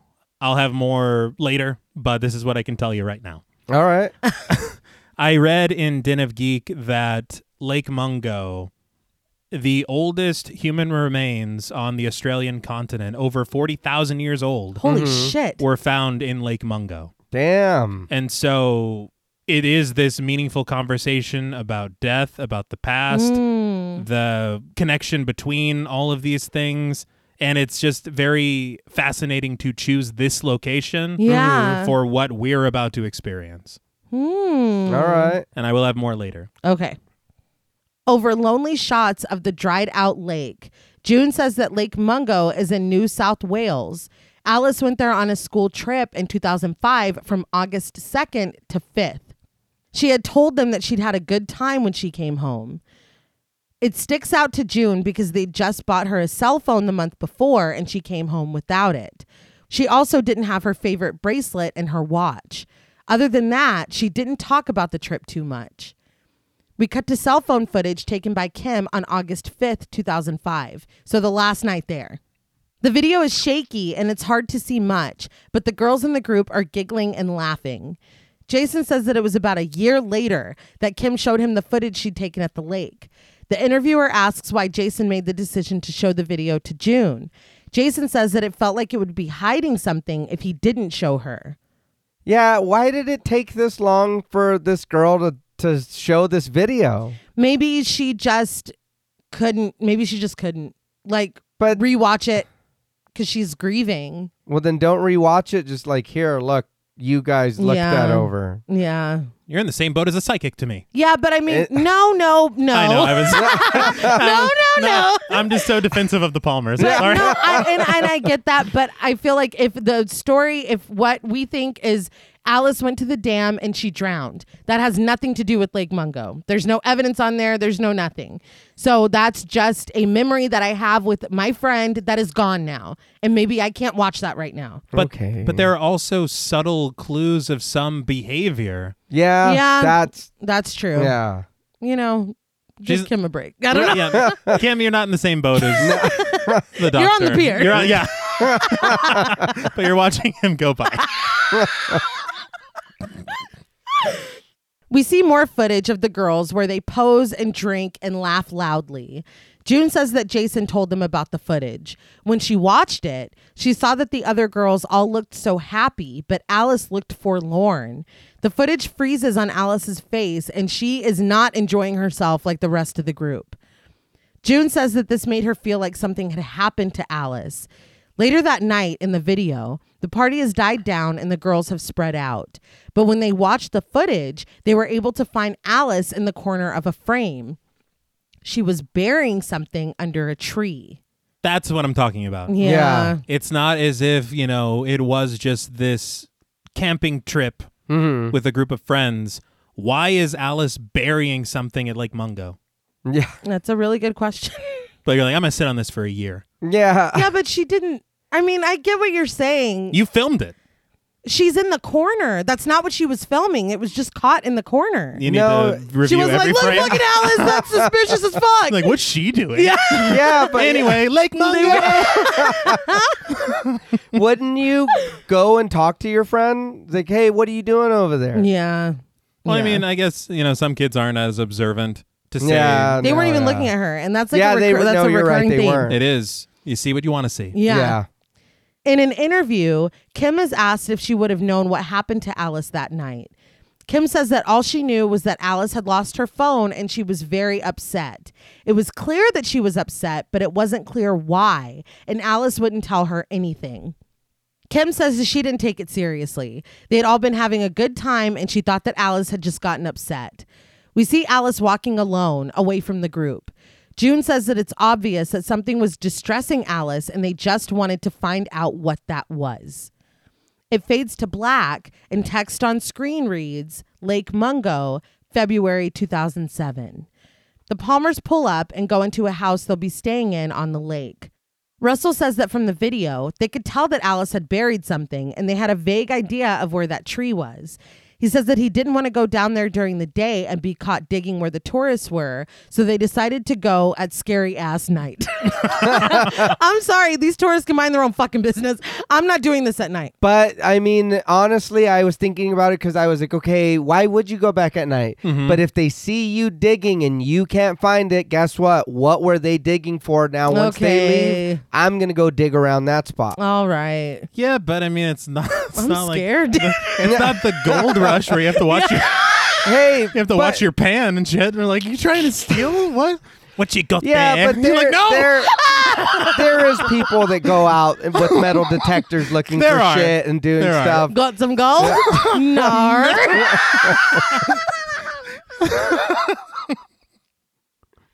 We talked about this before, dude. I know. I said I was not going to do one No, accent. and I started it. I'm sorry. It's all your fault. I'm so sorry. We see them digging at night, and June finds it easily. Buried underneath the tree is a shopping bag, and inside the bag, there is Alice's favorite bracelet, her ring, her watch, her phone. They're described as her most precious things, and they didn't understand why she would bury them on a school trip. Once they get back to the house, they plug Alice's phone in, and it lights up. We cut to the video footage from Alice's phone, taken August 5th, 2005. Using the light of her phone, Alice wanders around alone. There is no sound except for the wind. Suddenly, we are back in the session with Ray and Alice.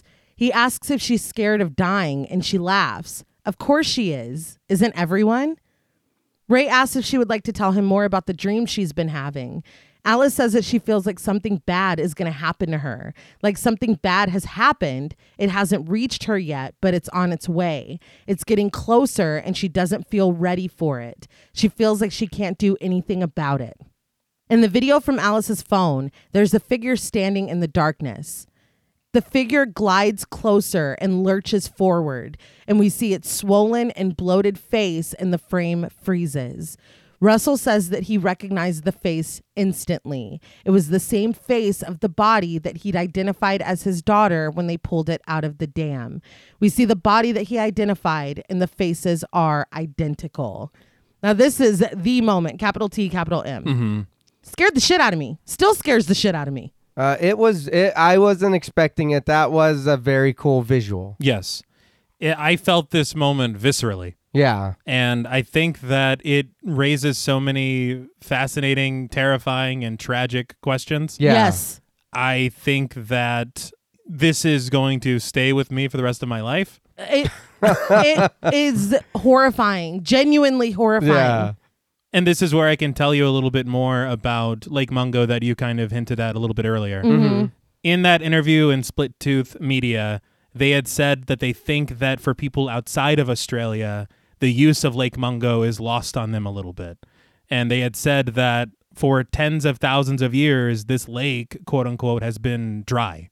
Okay. And so the history of this place, the ghosts of this place potentially, the stories of this place, the dry lake, and what Alice sees there, it only makes it more haunting. Yeah. Because of the method of what we know is to come. Yeah. To And see there's that here. no water here. Exactly. So it's I mean, Ah! it's horror on top of horror. Yes. June says that there is no rational explanation for what they saw on that phone. We see the face again, frozen against the black sky behind it.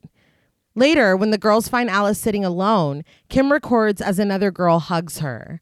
A storm gathers, and the Palmers watch it from under the covering of the porch at the lake house. In the video, after hugging the girl, Alice stands and jogs along with them, rejoining the group. Ray watches the rain splatter the blinds of his window as Alice runs with her friends. June says that she's convinced Alice knew she was going to die. The figure at Lake Mungo was an omen, and the burial of her possessions was a symbolic ritual. In the video, the frame freezes on Alice's face, looking worried and distraught, and she does. Mm-hmm. Yeah. Russell says that he never thought that Alice knew she was going to die. Sure, she had morbid thoughts, but everyone does.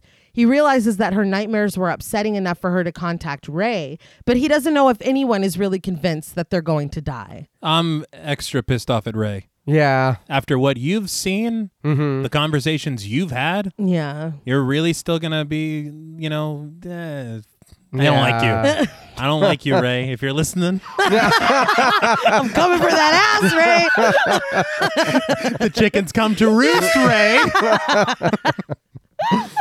And I do want to point out, if it was lost on anyone, that she met with Ray before her trip to the lake, which makes it worse. Yeah. Yeah, because it only solidifies this fear. Yeah. Yeah. The interviewer asks how Alice would have explained the figure that she saw at Lake Mungo. Russell has to think it over for a minute and says that he thinks that Alice saw a ghost, but she didn't realize that it was her own. Matthew says that he thinks Alice recorded a ghost and it was the future coming to get her. Sitting at her kitchen table, June says that they found out about the Tuohys, about Alice having gone to see Ray, and about what happened at Lake Mungo. Once they came back home, the house felt different to them. It was calm. She proposes that Alice wanted them to know more about her, who she really was, before she could finally leave. As we see the family happily eating together at a restaurant and Matthew and Russell running together, June says that they slowly started to feel like a family again. She says that Ray called them out of the blue and said he'd be coming through town and he wanted to know if it was okay to come by for a visit. T, is it okay? Hell no. If you call this house again. But we see Ray being greeted warmly by the Palmers and walking with them to a picnic outside. June says that 6 months had gone by and she didn't really think that seeing Ray could do any harm. Russell said that Lake Mungo had really been closure for all three of them as we see them navigating the world and engaging in hobbies.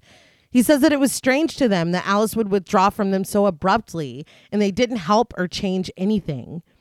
They just all made a decision to move forward. Moving house was a big part of all of that. We see them packing up their home to move.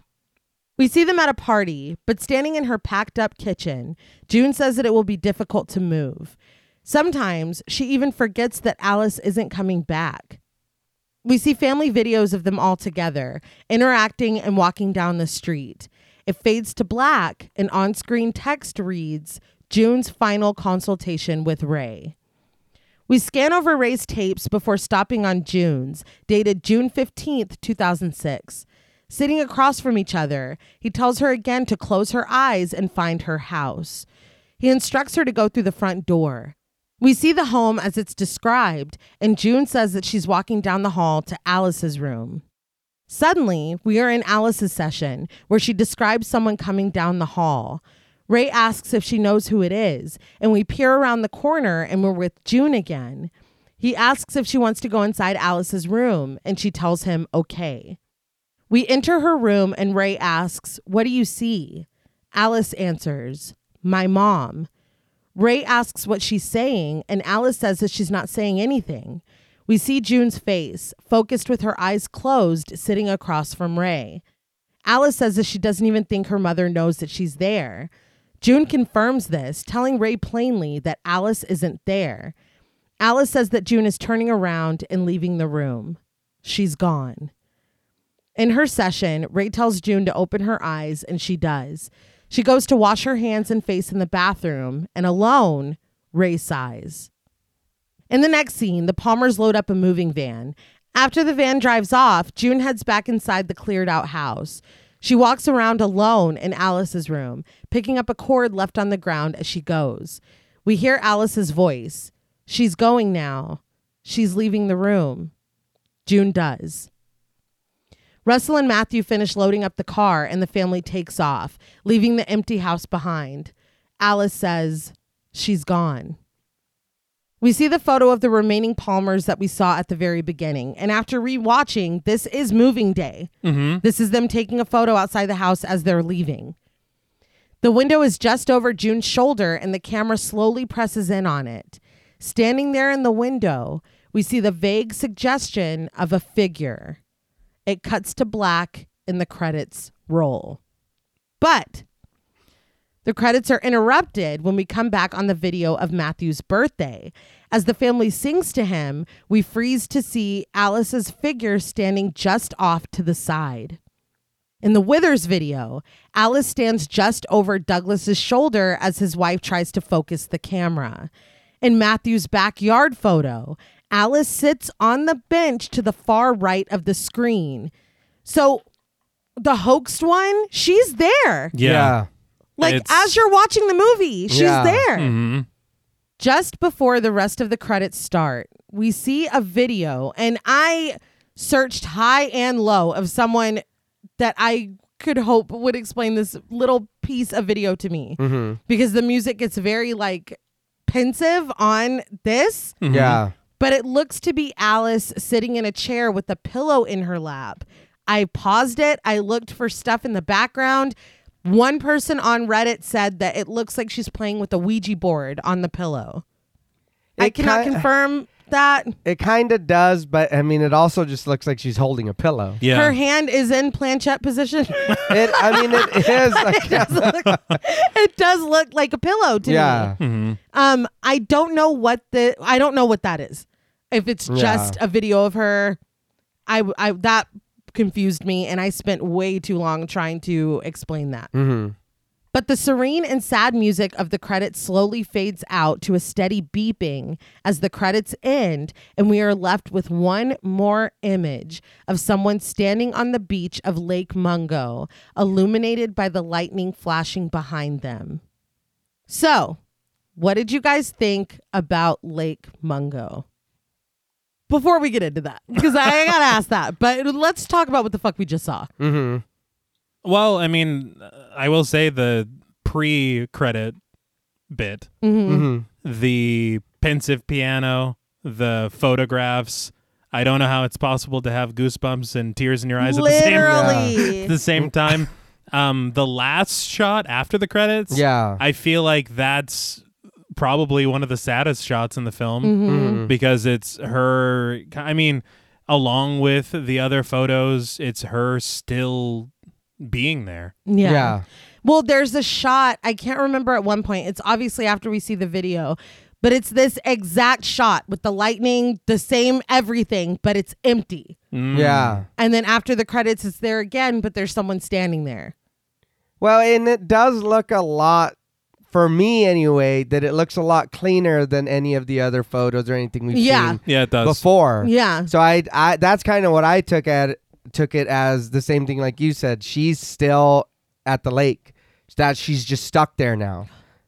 But into our thoughts, I guess. And feel free to chime in, because I did want to talk about that theory that I read. And it was that Matthew killed Alice, that he drowned her at the dam.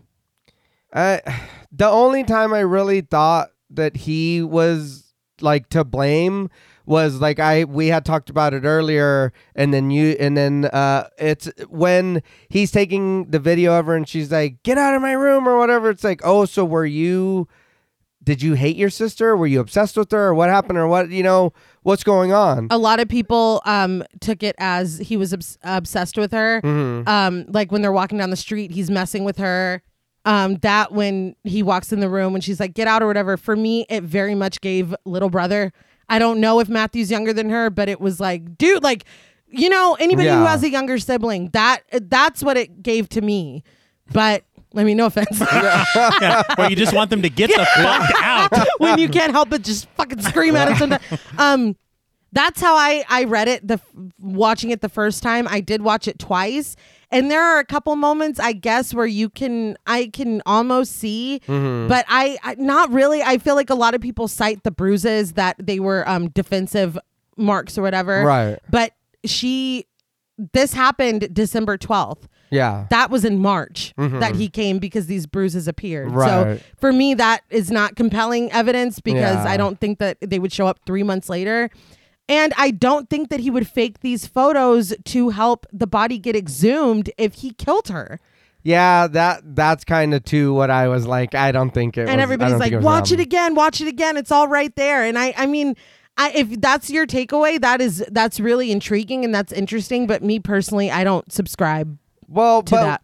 But we did talk about earlier too, because I did notice that, and I thought the same thing. I was like, oh, the little brother did it. But never mind. Name?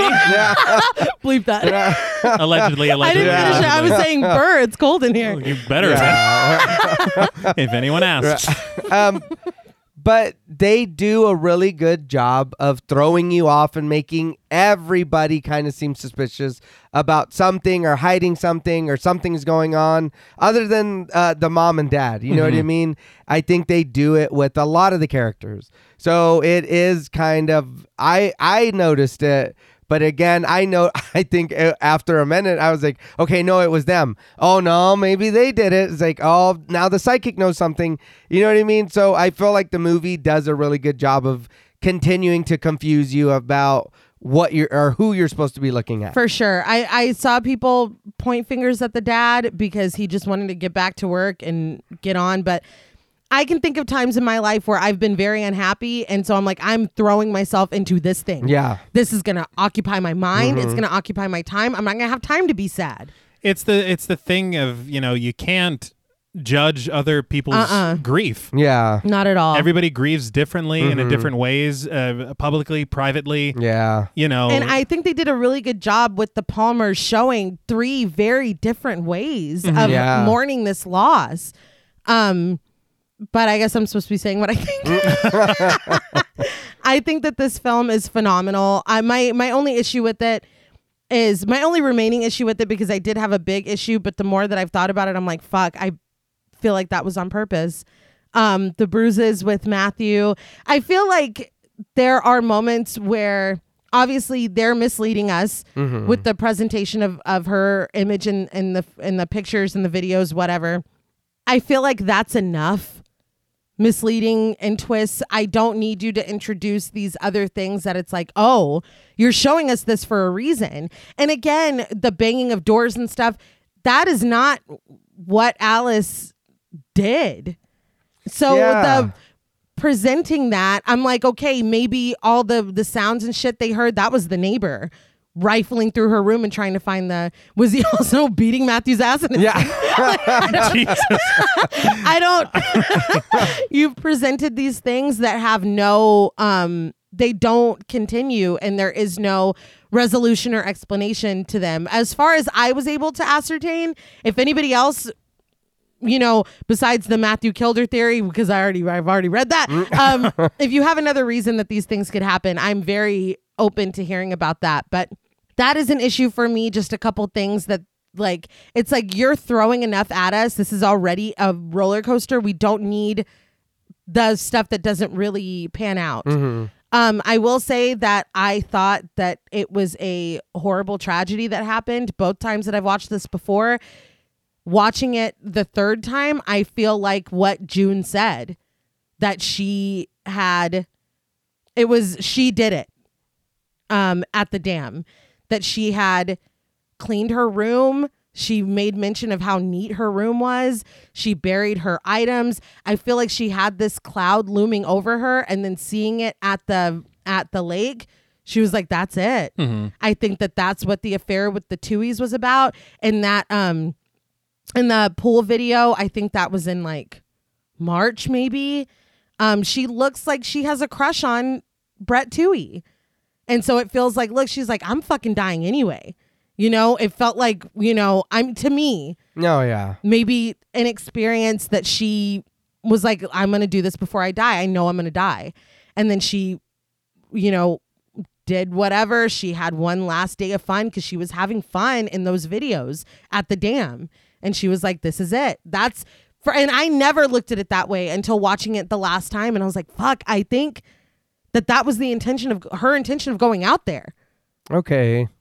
I did kind of want to share an article that Jules shared with me from thefinalgirls.co.uk. It's an article written by Aurora Adaman, and she kind of had a fascinating reading of Lake Mungo as almost as a theory of reclaiming the narrative for Alice, by Alice. Yeah. Because whenever we watch this film, the majority of the film, we don't know Alice. We only know Alice through what everyone else is telling us about Alice. Okay. And it isn't until we find her footage that she shot herself, where she's like, this is the story. Yeah. And she reclaims her own story instead of it being this speculation, this thing of like, maybe it was the Tuohys, maybe it was the brother, maybe it was the father. Yeah. Like, just stop. Exactly. This is my story and I'm telling it. And then through this, we see her, and this was very astute from the author of the piece, we see her in the way that she wants to be seen. She's not being seen through Matthew's lens anymore as we go through these credits. Yeah. She's seen in the way that she's presenting herself in these photographs. Yeah. And so it kind of takes on a different turn there. That was what I said, the big thing that I had an issue with, that I'm like, you know what? It was that we didn't get to know Alice. Yeah. I was like, I would have loved to know her. What did she like to do? Who was she? We only know her in relation to who is left. And that bothered me. But I'm like, you know what? That's kind of the whole fucking point. Yeah. Like Kim was saying, there was a different version of her that everybody, again, it's that you see what you want to see. You thought that was what Alice was trying to tell you. Oh, we got it. Let's cross that off the list. Oh, the house is calm now. No, she's still there. She's right there in the window. You're not open to it. She visits her mom. She's cold and scared, and she stands at the end of her mom's bed. When her mom is dreaming it, she's too scared to open her eyes. She goes in the room and Alice is like, I see my mom. She doesn't see me. This is like a recurring thing over and over again of, like you said, them missing each other. And so it's like, fuck, I think that you or the audience is right in feeling kind of robbed of, I don't even know who the fuck she is. Right. Because maybe nobody knew who the fuck she was. But then again, that feels kind of like an indictment of documentaries in general. Yeah. When the subject isn't around to tell their own story, all we can do is piece together what there was. But is that fair? Is that accurate?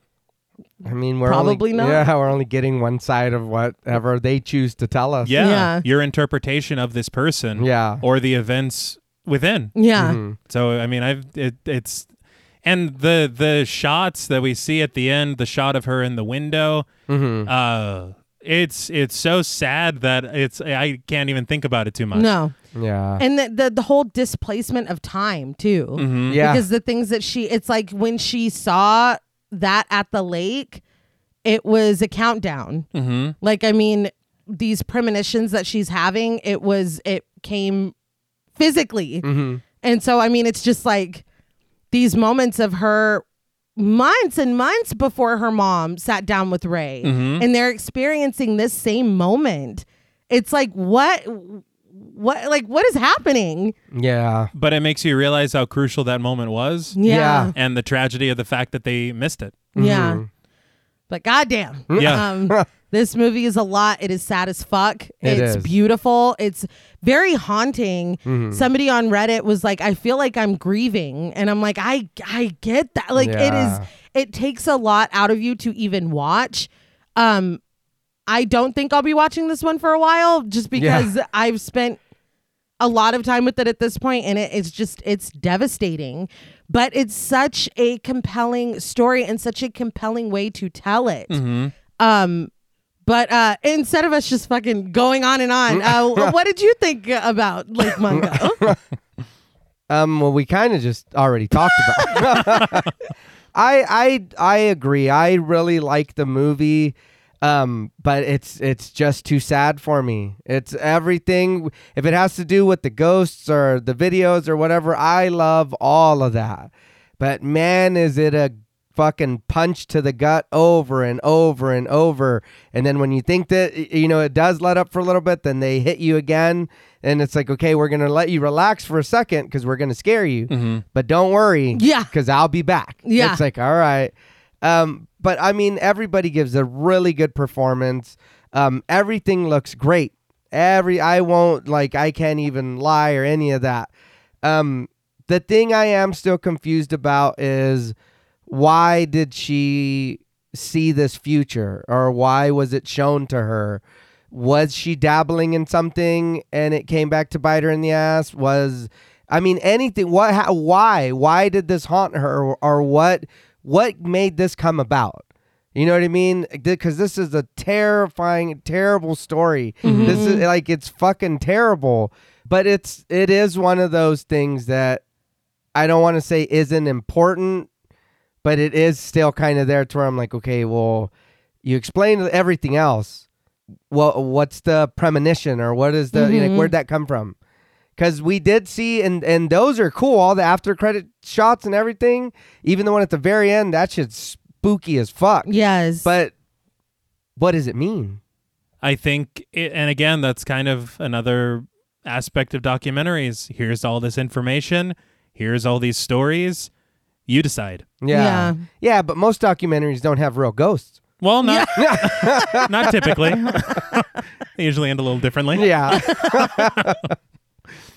But I mean, no, I would just be repeating things. It's just a remarkable film. Yeah. It's very heavy. The story of it, the more you watch it, the more you kind of have unveiled. Yeah. The more theories, the more ideas that come to mind.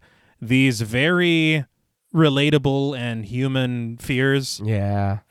This palpable sadness and grief. I will say that similar to what Alice is experiencing post-life, I've had nightmares like this before, and the shot of her in the window reminded me very specifically of a nightmare that I had about 10 years ago, and so I've been thinking about that all day, and it's just, for a movie to tap into something so universal, Yeah. this fear, of, we don't have to get into my nightmare. Yeah. I think we've been sad enough. Yeah, we've been sad enough today. But, I don't know. The film is just very, very incredible. There are a couple of things, as we said, the bruises on Matthew. Don't quite understand. Yeah. Could be something that I missed, but I swear I was paying attention, guys. Yeah. But, I think that it's just a very, very well-crafted film. It is frightening in a lot of places. It is tragic in every places. Yeah, I think I mean, you guys are right. I think we already had like a pretty long conversation, so that's kind of those were my thoughts on it. Very good. So we can just kind of go into ratings. There are a couple things with the plot and the narrative, like you were saying, John Paul. What happened? Yeah, I don't want a lot, but No. anything, even just a hint. And if that is her playing with the Ouija board at the end, please give us just make it a little more clear so that we can tell that. Even if it's, anything, even if she's just holding it, not playing with it, it's like, oh, you were fucking around. That's what happened. The way that the music is over that last shot, I'm like, there has to be something in the background. There has to be, and I'm just, that last, that fucks me up. For me, I just took it as, this is Alice Palmer. Yeah. This is the tragedy of the loss of Alice Palmer. Mm-hmm. Yeah. And I don't know about Supernatural. Her hand is placed a little strangely. It's Planchetti. It is Planchetti. Yeah. But I don't know, that made me think of pancetta, but I'm hungry. Yeah. We're all hungry. Agreed, yeah. Get to it. Get to it. But and if that's what it is, that's enough, because it is devastating. It's tragic. Mm-hmm. But the not knowing, and then again, we keep bringing up the bruises, but also the bruises, little stuff like that. I'm like, I just would have wanted more. If this were a real documentary, I don't think those bruises ever would have made it in, because there is no payoff. There's nothing, unless they were insinuating that Alice's ghost was doing that. But well, you know how absolutely tragic it is if she was trying to shake him to say, see me. Yeah. If there was something that, I haven't seen anything like that since Alice was 7, and she would jump on me to wake me up. Something like that. Mm-hmm. Yeah. But again, there's nothing. There's nothing. There's not. But yeah, it is just, like I said, I don't think that I will be watching this one for a while. I will watch it again because I think it is a fantastic film. I think that everybody should watch it if you are in the right mental space to watch it. Mm-hmm. I could really see this being too much for a lot of people. It was almost too much for me. There were points where I'm like, please, can somebody fucking jump out of something? Yeah. Can you scare me so that I can just get a break from this sadness? It's so heavy. It's so sad. But the story that they're telling is just, it's so great. And it makes me sad that he has not made another one. Mm-hmm. Not another like Mungo, but another horror film. Yeah. I think he's producing a film. I want to say it's called Late Night with the Devil. Okay. But I think that's coming out soon. But outside of that, there's really nothing on his filmography. Yeah. That's all anybody says is like, he made this and then he fucking broke out. Yeah. So But if you're going to one and done. No Yeah. shit. I would love to see more from him. We went over everything. The music's really great. All the camera work that you said at the top, that's admirable because it does come through. Mm-hmm. The performances are so realistic, and the decision to have so much of it, well, all of it really improvised, I think that pays off unbelievably, just like Curb Your Enthusiasm. I really can't say enough good. There are just those few things that give me a pause a little bit. Mm-hmm. But I think that this is phenomenal. And when you go back and you rewatch this and you see that she was really fucking there and we didn't even see her. Yeah. And there were people on Reddit that were like, I saw the one in the corner before I saw you're a fucking liar. Yeah, no, you didn't. No. See, and it's the documentarians. We were following them. Yeah. Yes. We were seeing what they wanted us to see. Yeah. And then Alice is like, no. Yeah. Yeah. Just like The Sixth Sense. But it's just. How are you going to get back to Old Boy and Devons? It's lot. It's lot. It's just lot, man. No, this movie is incredible. But again, you got to be in the right space to receive it because it is just devastating. Mm-hmm. But all of that being said, I feel like we could go on and talk about this for another fucking hour. But all of that being said, on a scale from 1 to 10, falsely fabricated photos, I am going to give Lake Mungo 9 out of 10 falsely fabricated photos. I know that is high. I gave an extra 0.5 because of the feeling that I got re-examining all of the evidence that was in my face and I missed. Okay. I'm trying to think of another example where that feeling was comparable, and I kind of can't. But I will now open up the floor to you. No, yeah, I enjoy the movie, but for me, that feeling hurt the movie for me. I've stated before, I'm not for the bleak, and I don't I don't want to be sad. And that's really a lot of what this movie is it's fucking sad and terrible, and there is a really, really good ghost story in there. Mm-hmm. But damn, am I constantly being reminded of how bad shit is going for this family and what's going on. And it is very heavy, and it's hard sometimes to watch that. When I'm looking for the ghosts and the scares to break that so that I can be like, please, I don't want to feel like this anymore. That's the perfect way to describe it. I feel like I was grieving after I watched this shit. It's like, God damn. When is another 10-year anniversary or something? Like, this was a lot. Yeah. But on the same token, or on this movie, if you like you said, if you're strong enough, you know what I mean?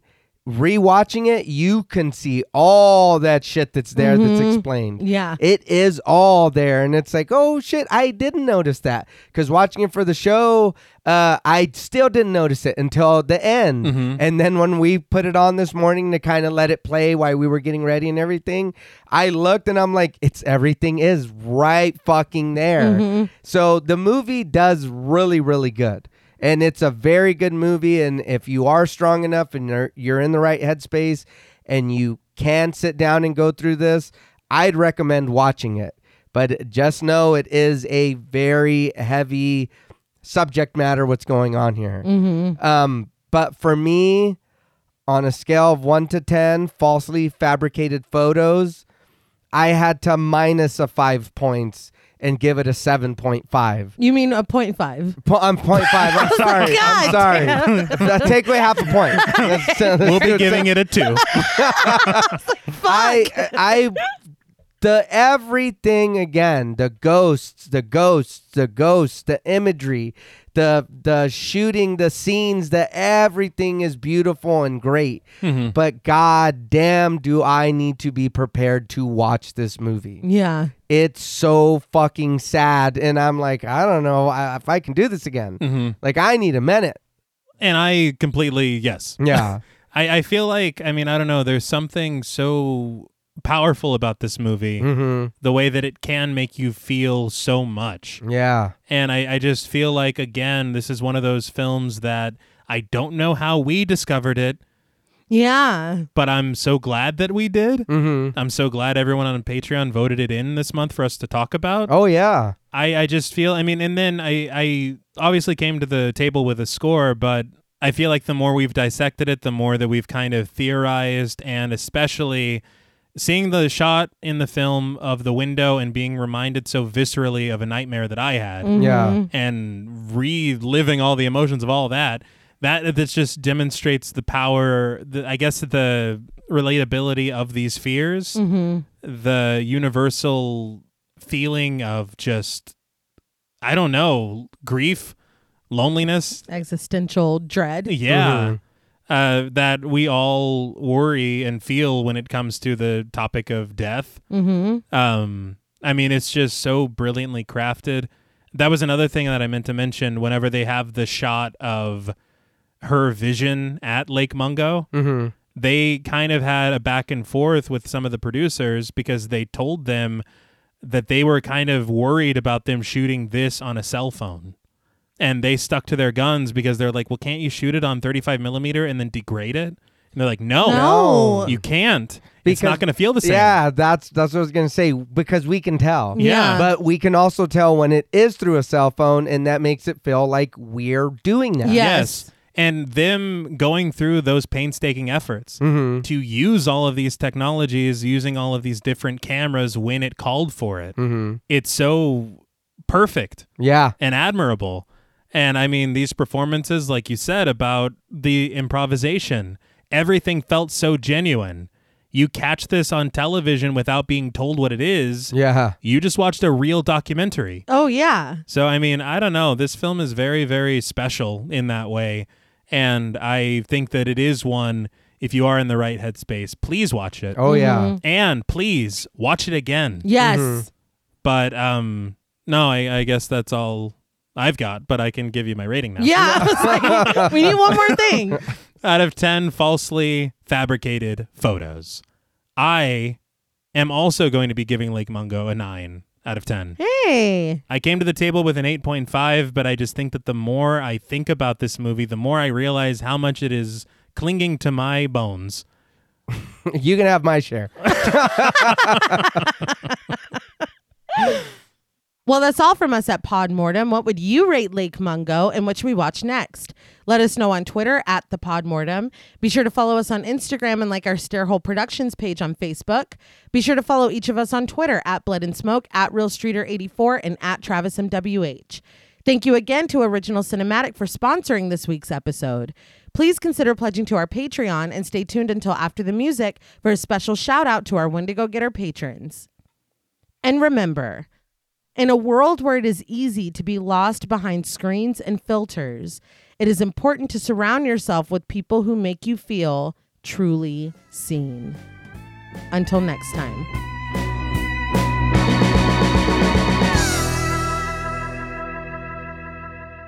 Thank you for staying tuned for a special thank you to our Wendigo Getter patrons. Woo, yeah. Yeah. All right. Good job.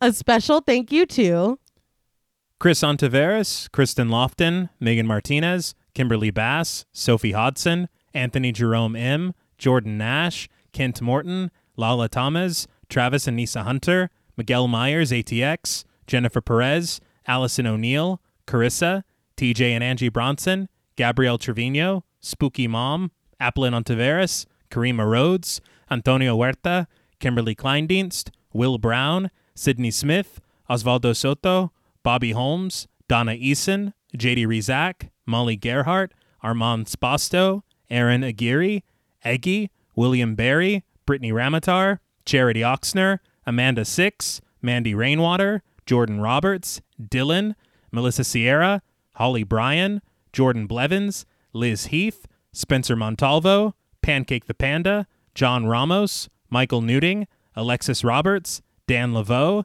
Itzy M., Gary Horton, Leisha Olivier, Kate Lamp, Carlos and Sydney, Jessica Hunter, Helena Rudder, Alan Johnston, Mariah, Livy Fun, Mandy M., Scott Troutman Wise, Mozzie Bear, Brittany G., Dave Burke, Adrian Stakes, Daniel McGinnis, Nick Spill, Emma Hagel Kissinger, Valerie G., Emiliana, Brian Glass, CB, Taylor Santana, Will Lewison, Angelique, Smelly Poo Poo Head, Beth Bauer, Cookie, Esperanza J., Jason Kyle OKC, Joshua Rumley, Danielle Peralta, Brandon, Nicholas Carter, Sawyer Reese Farr, Dr. Diva Loves Horror, Girl That's Scary, Cassandra, Andrea Simmons, Ashley Higuera, William and Zena Rush, Ryan Brom, Megan Ochoa, Laura Lassiter, Natalie de Guzman, Eileen O., Marissa E., Sydney, Henry F., Megan M., Strangely Sarah, Christy Beck, Nancy and Andy, Amanda Lopez,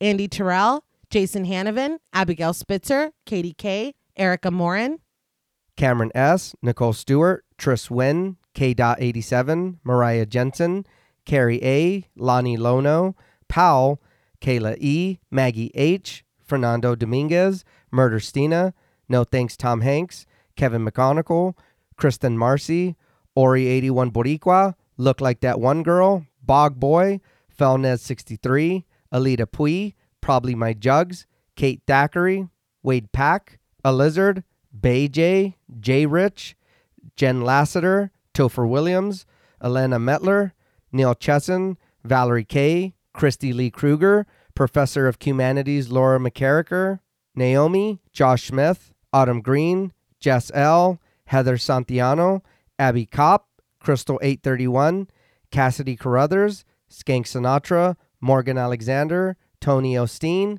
Julie Fredborg, Rihanna S., Daniel Taylor, Anna Kate, Heather Ortiz, Jen T., Kim H., Dana Cook, August, Vengeful Spirit, Ernest Acquisitions, Sam J. Green, Kelly Glazy Face Mac, and Cindy Palmer.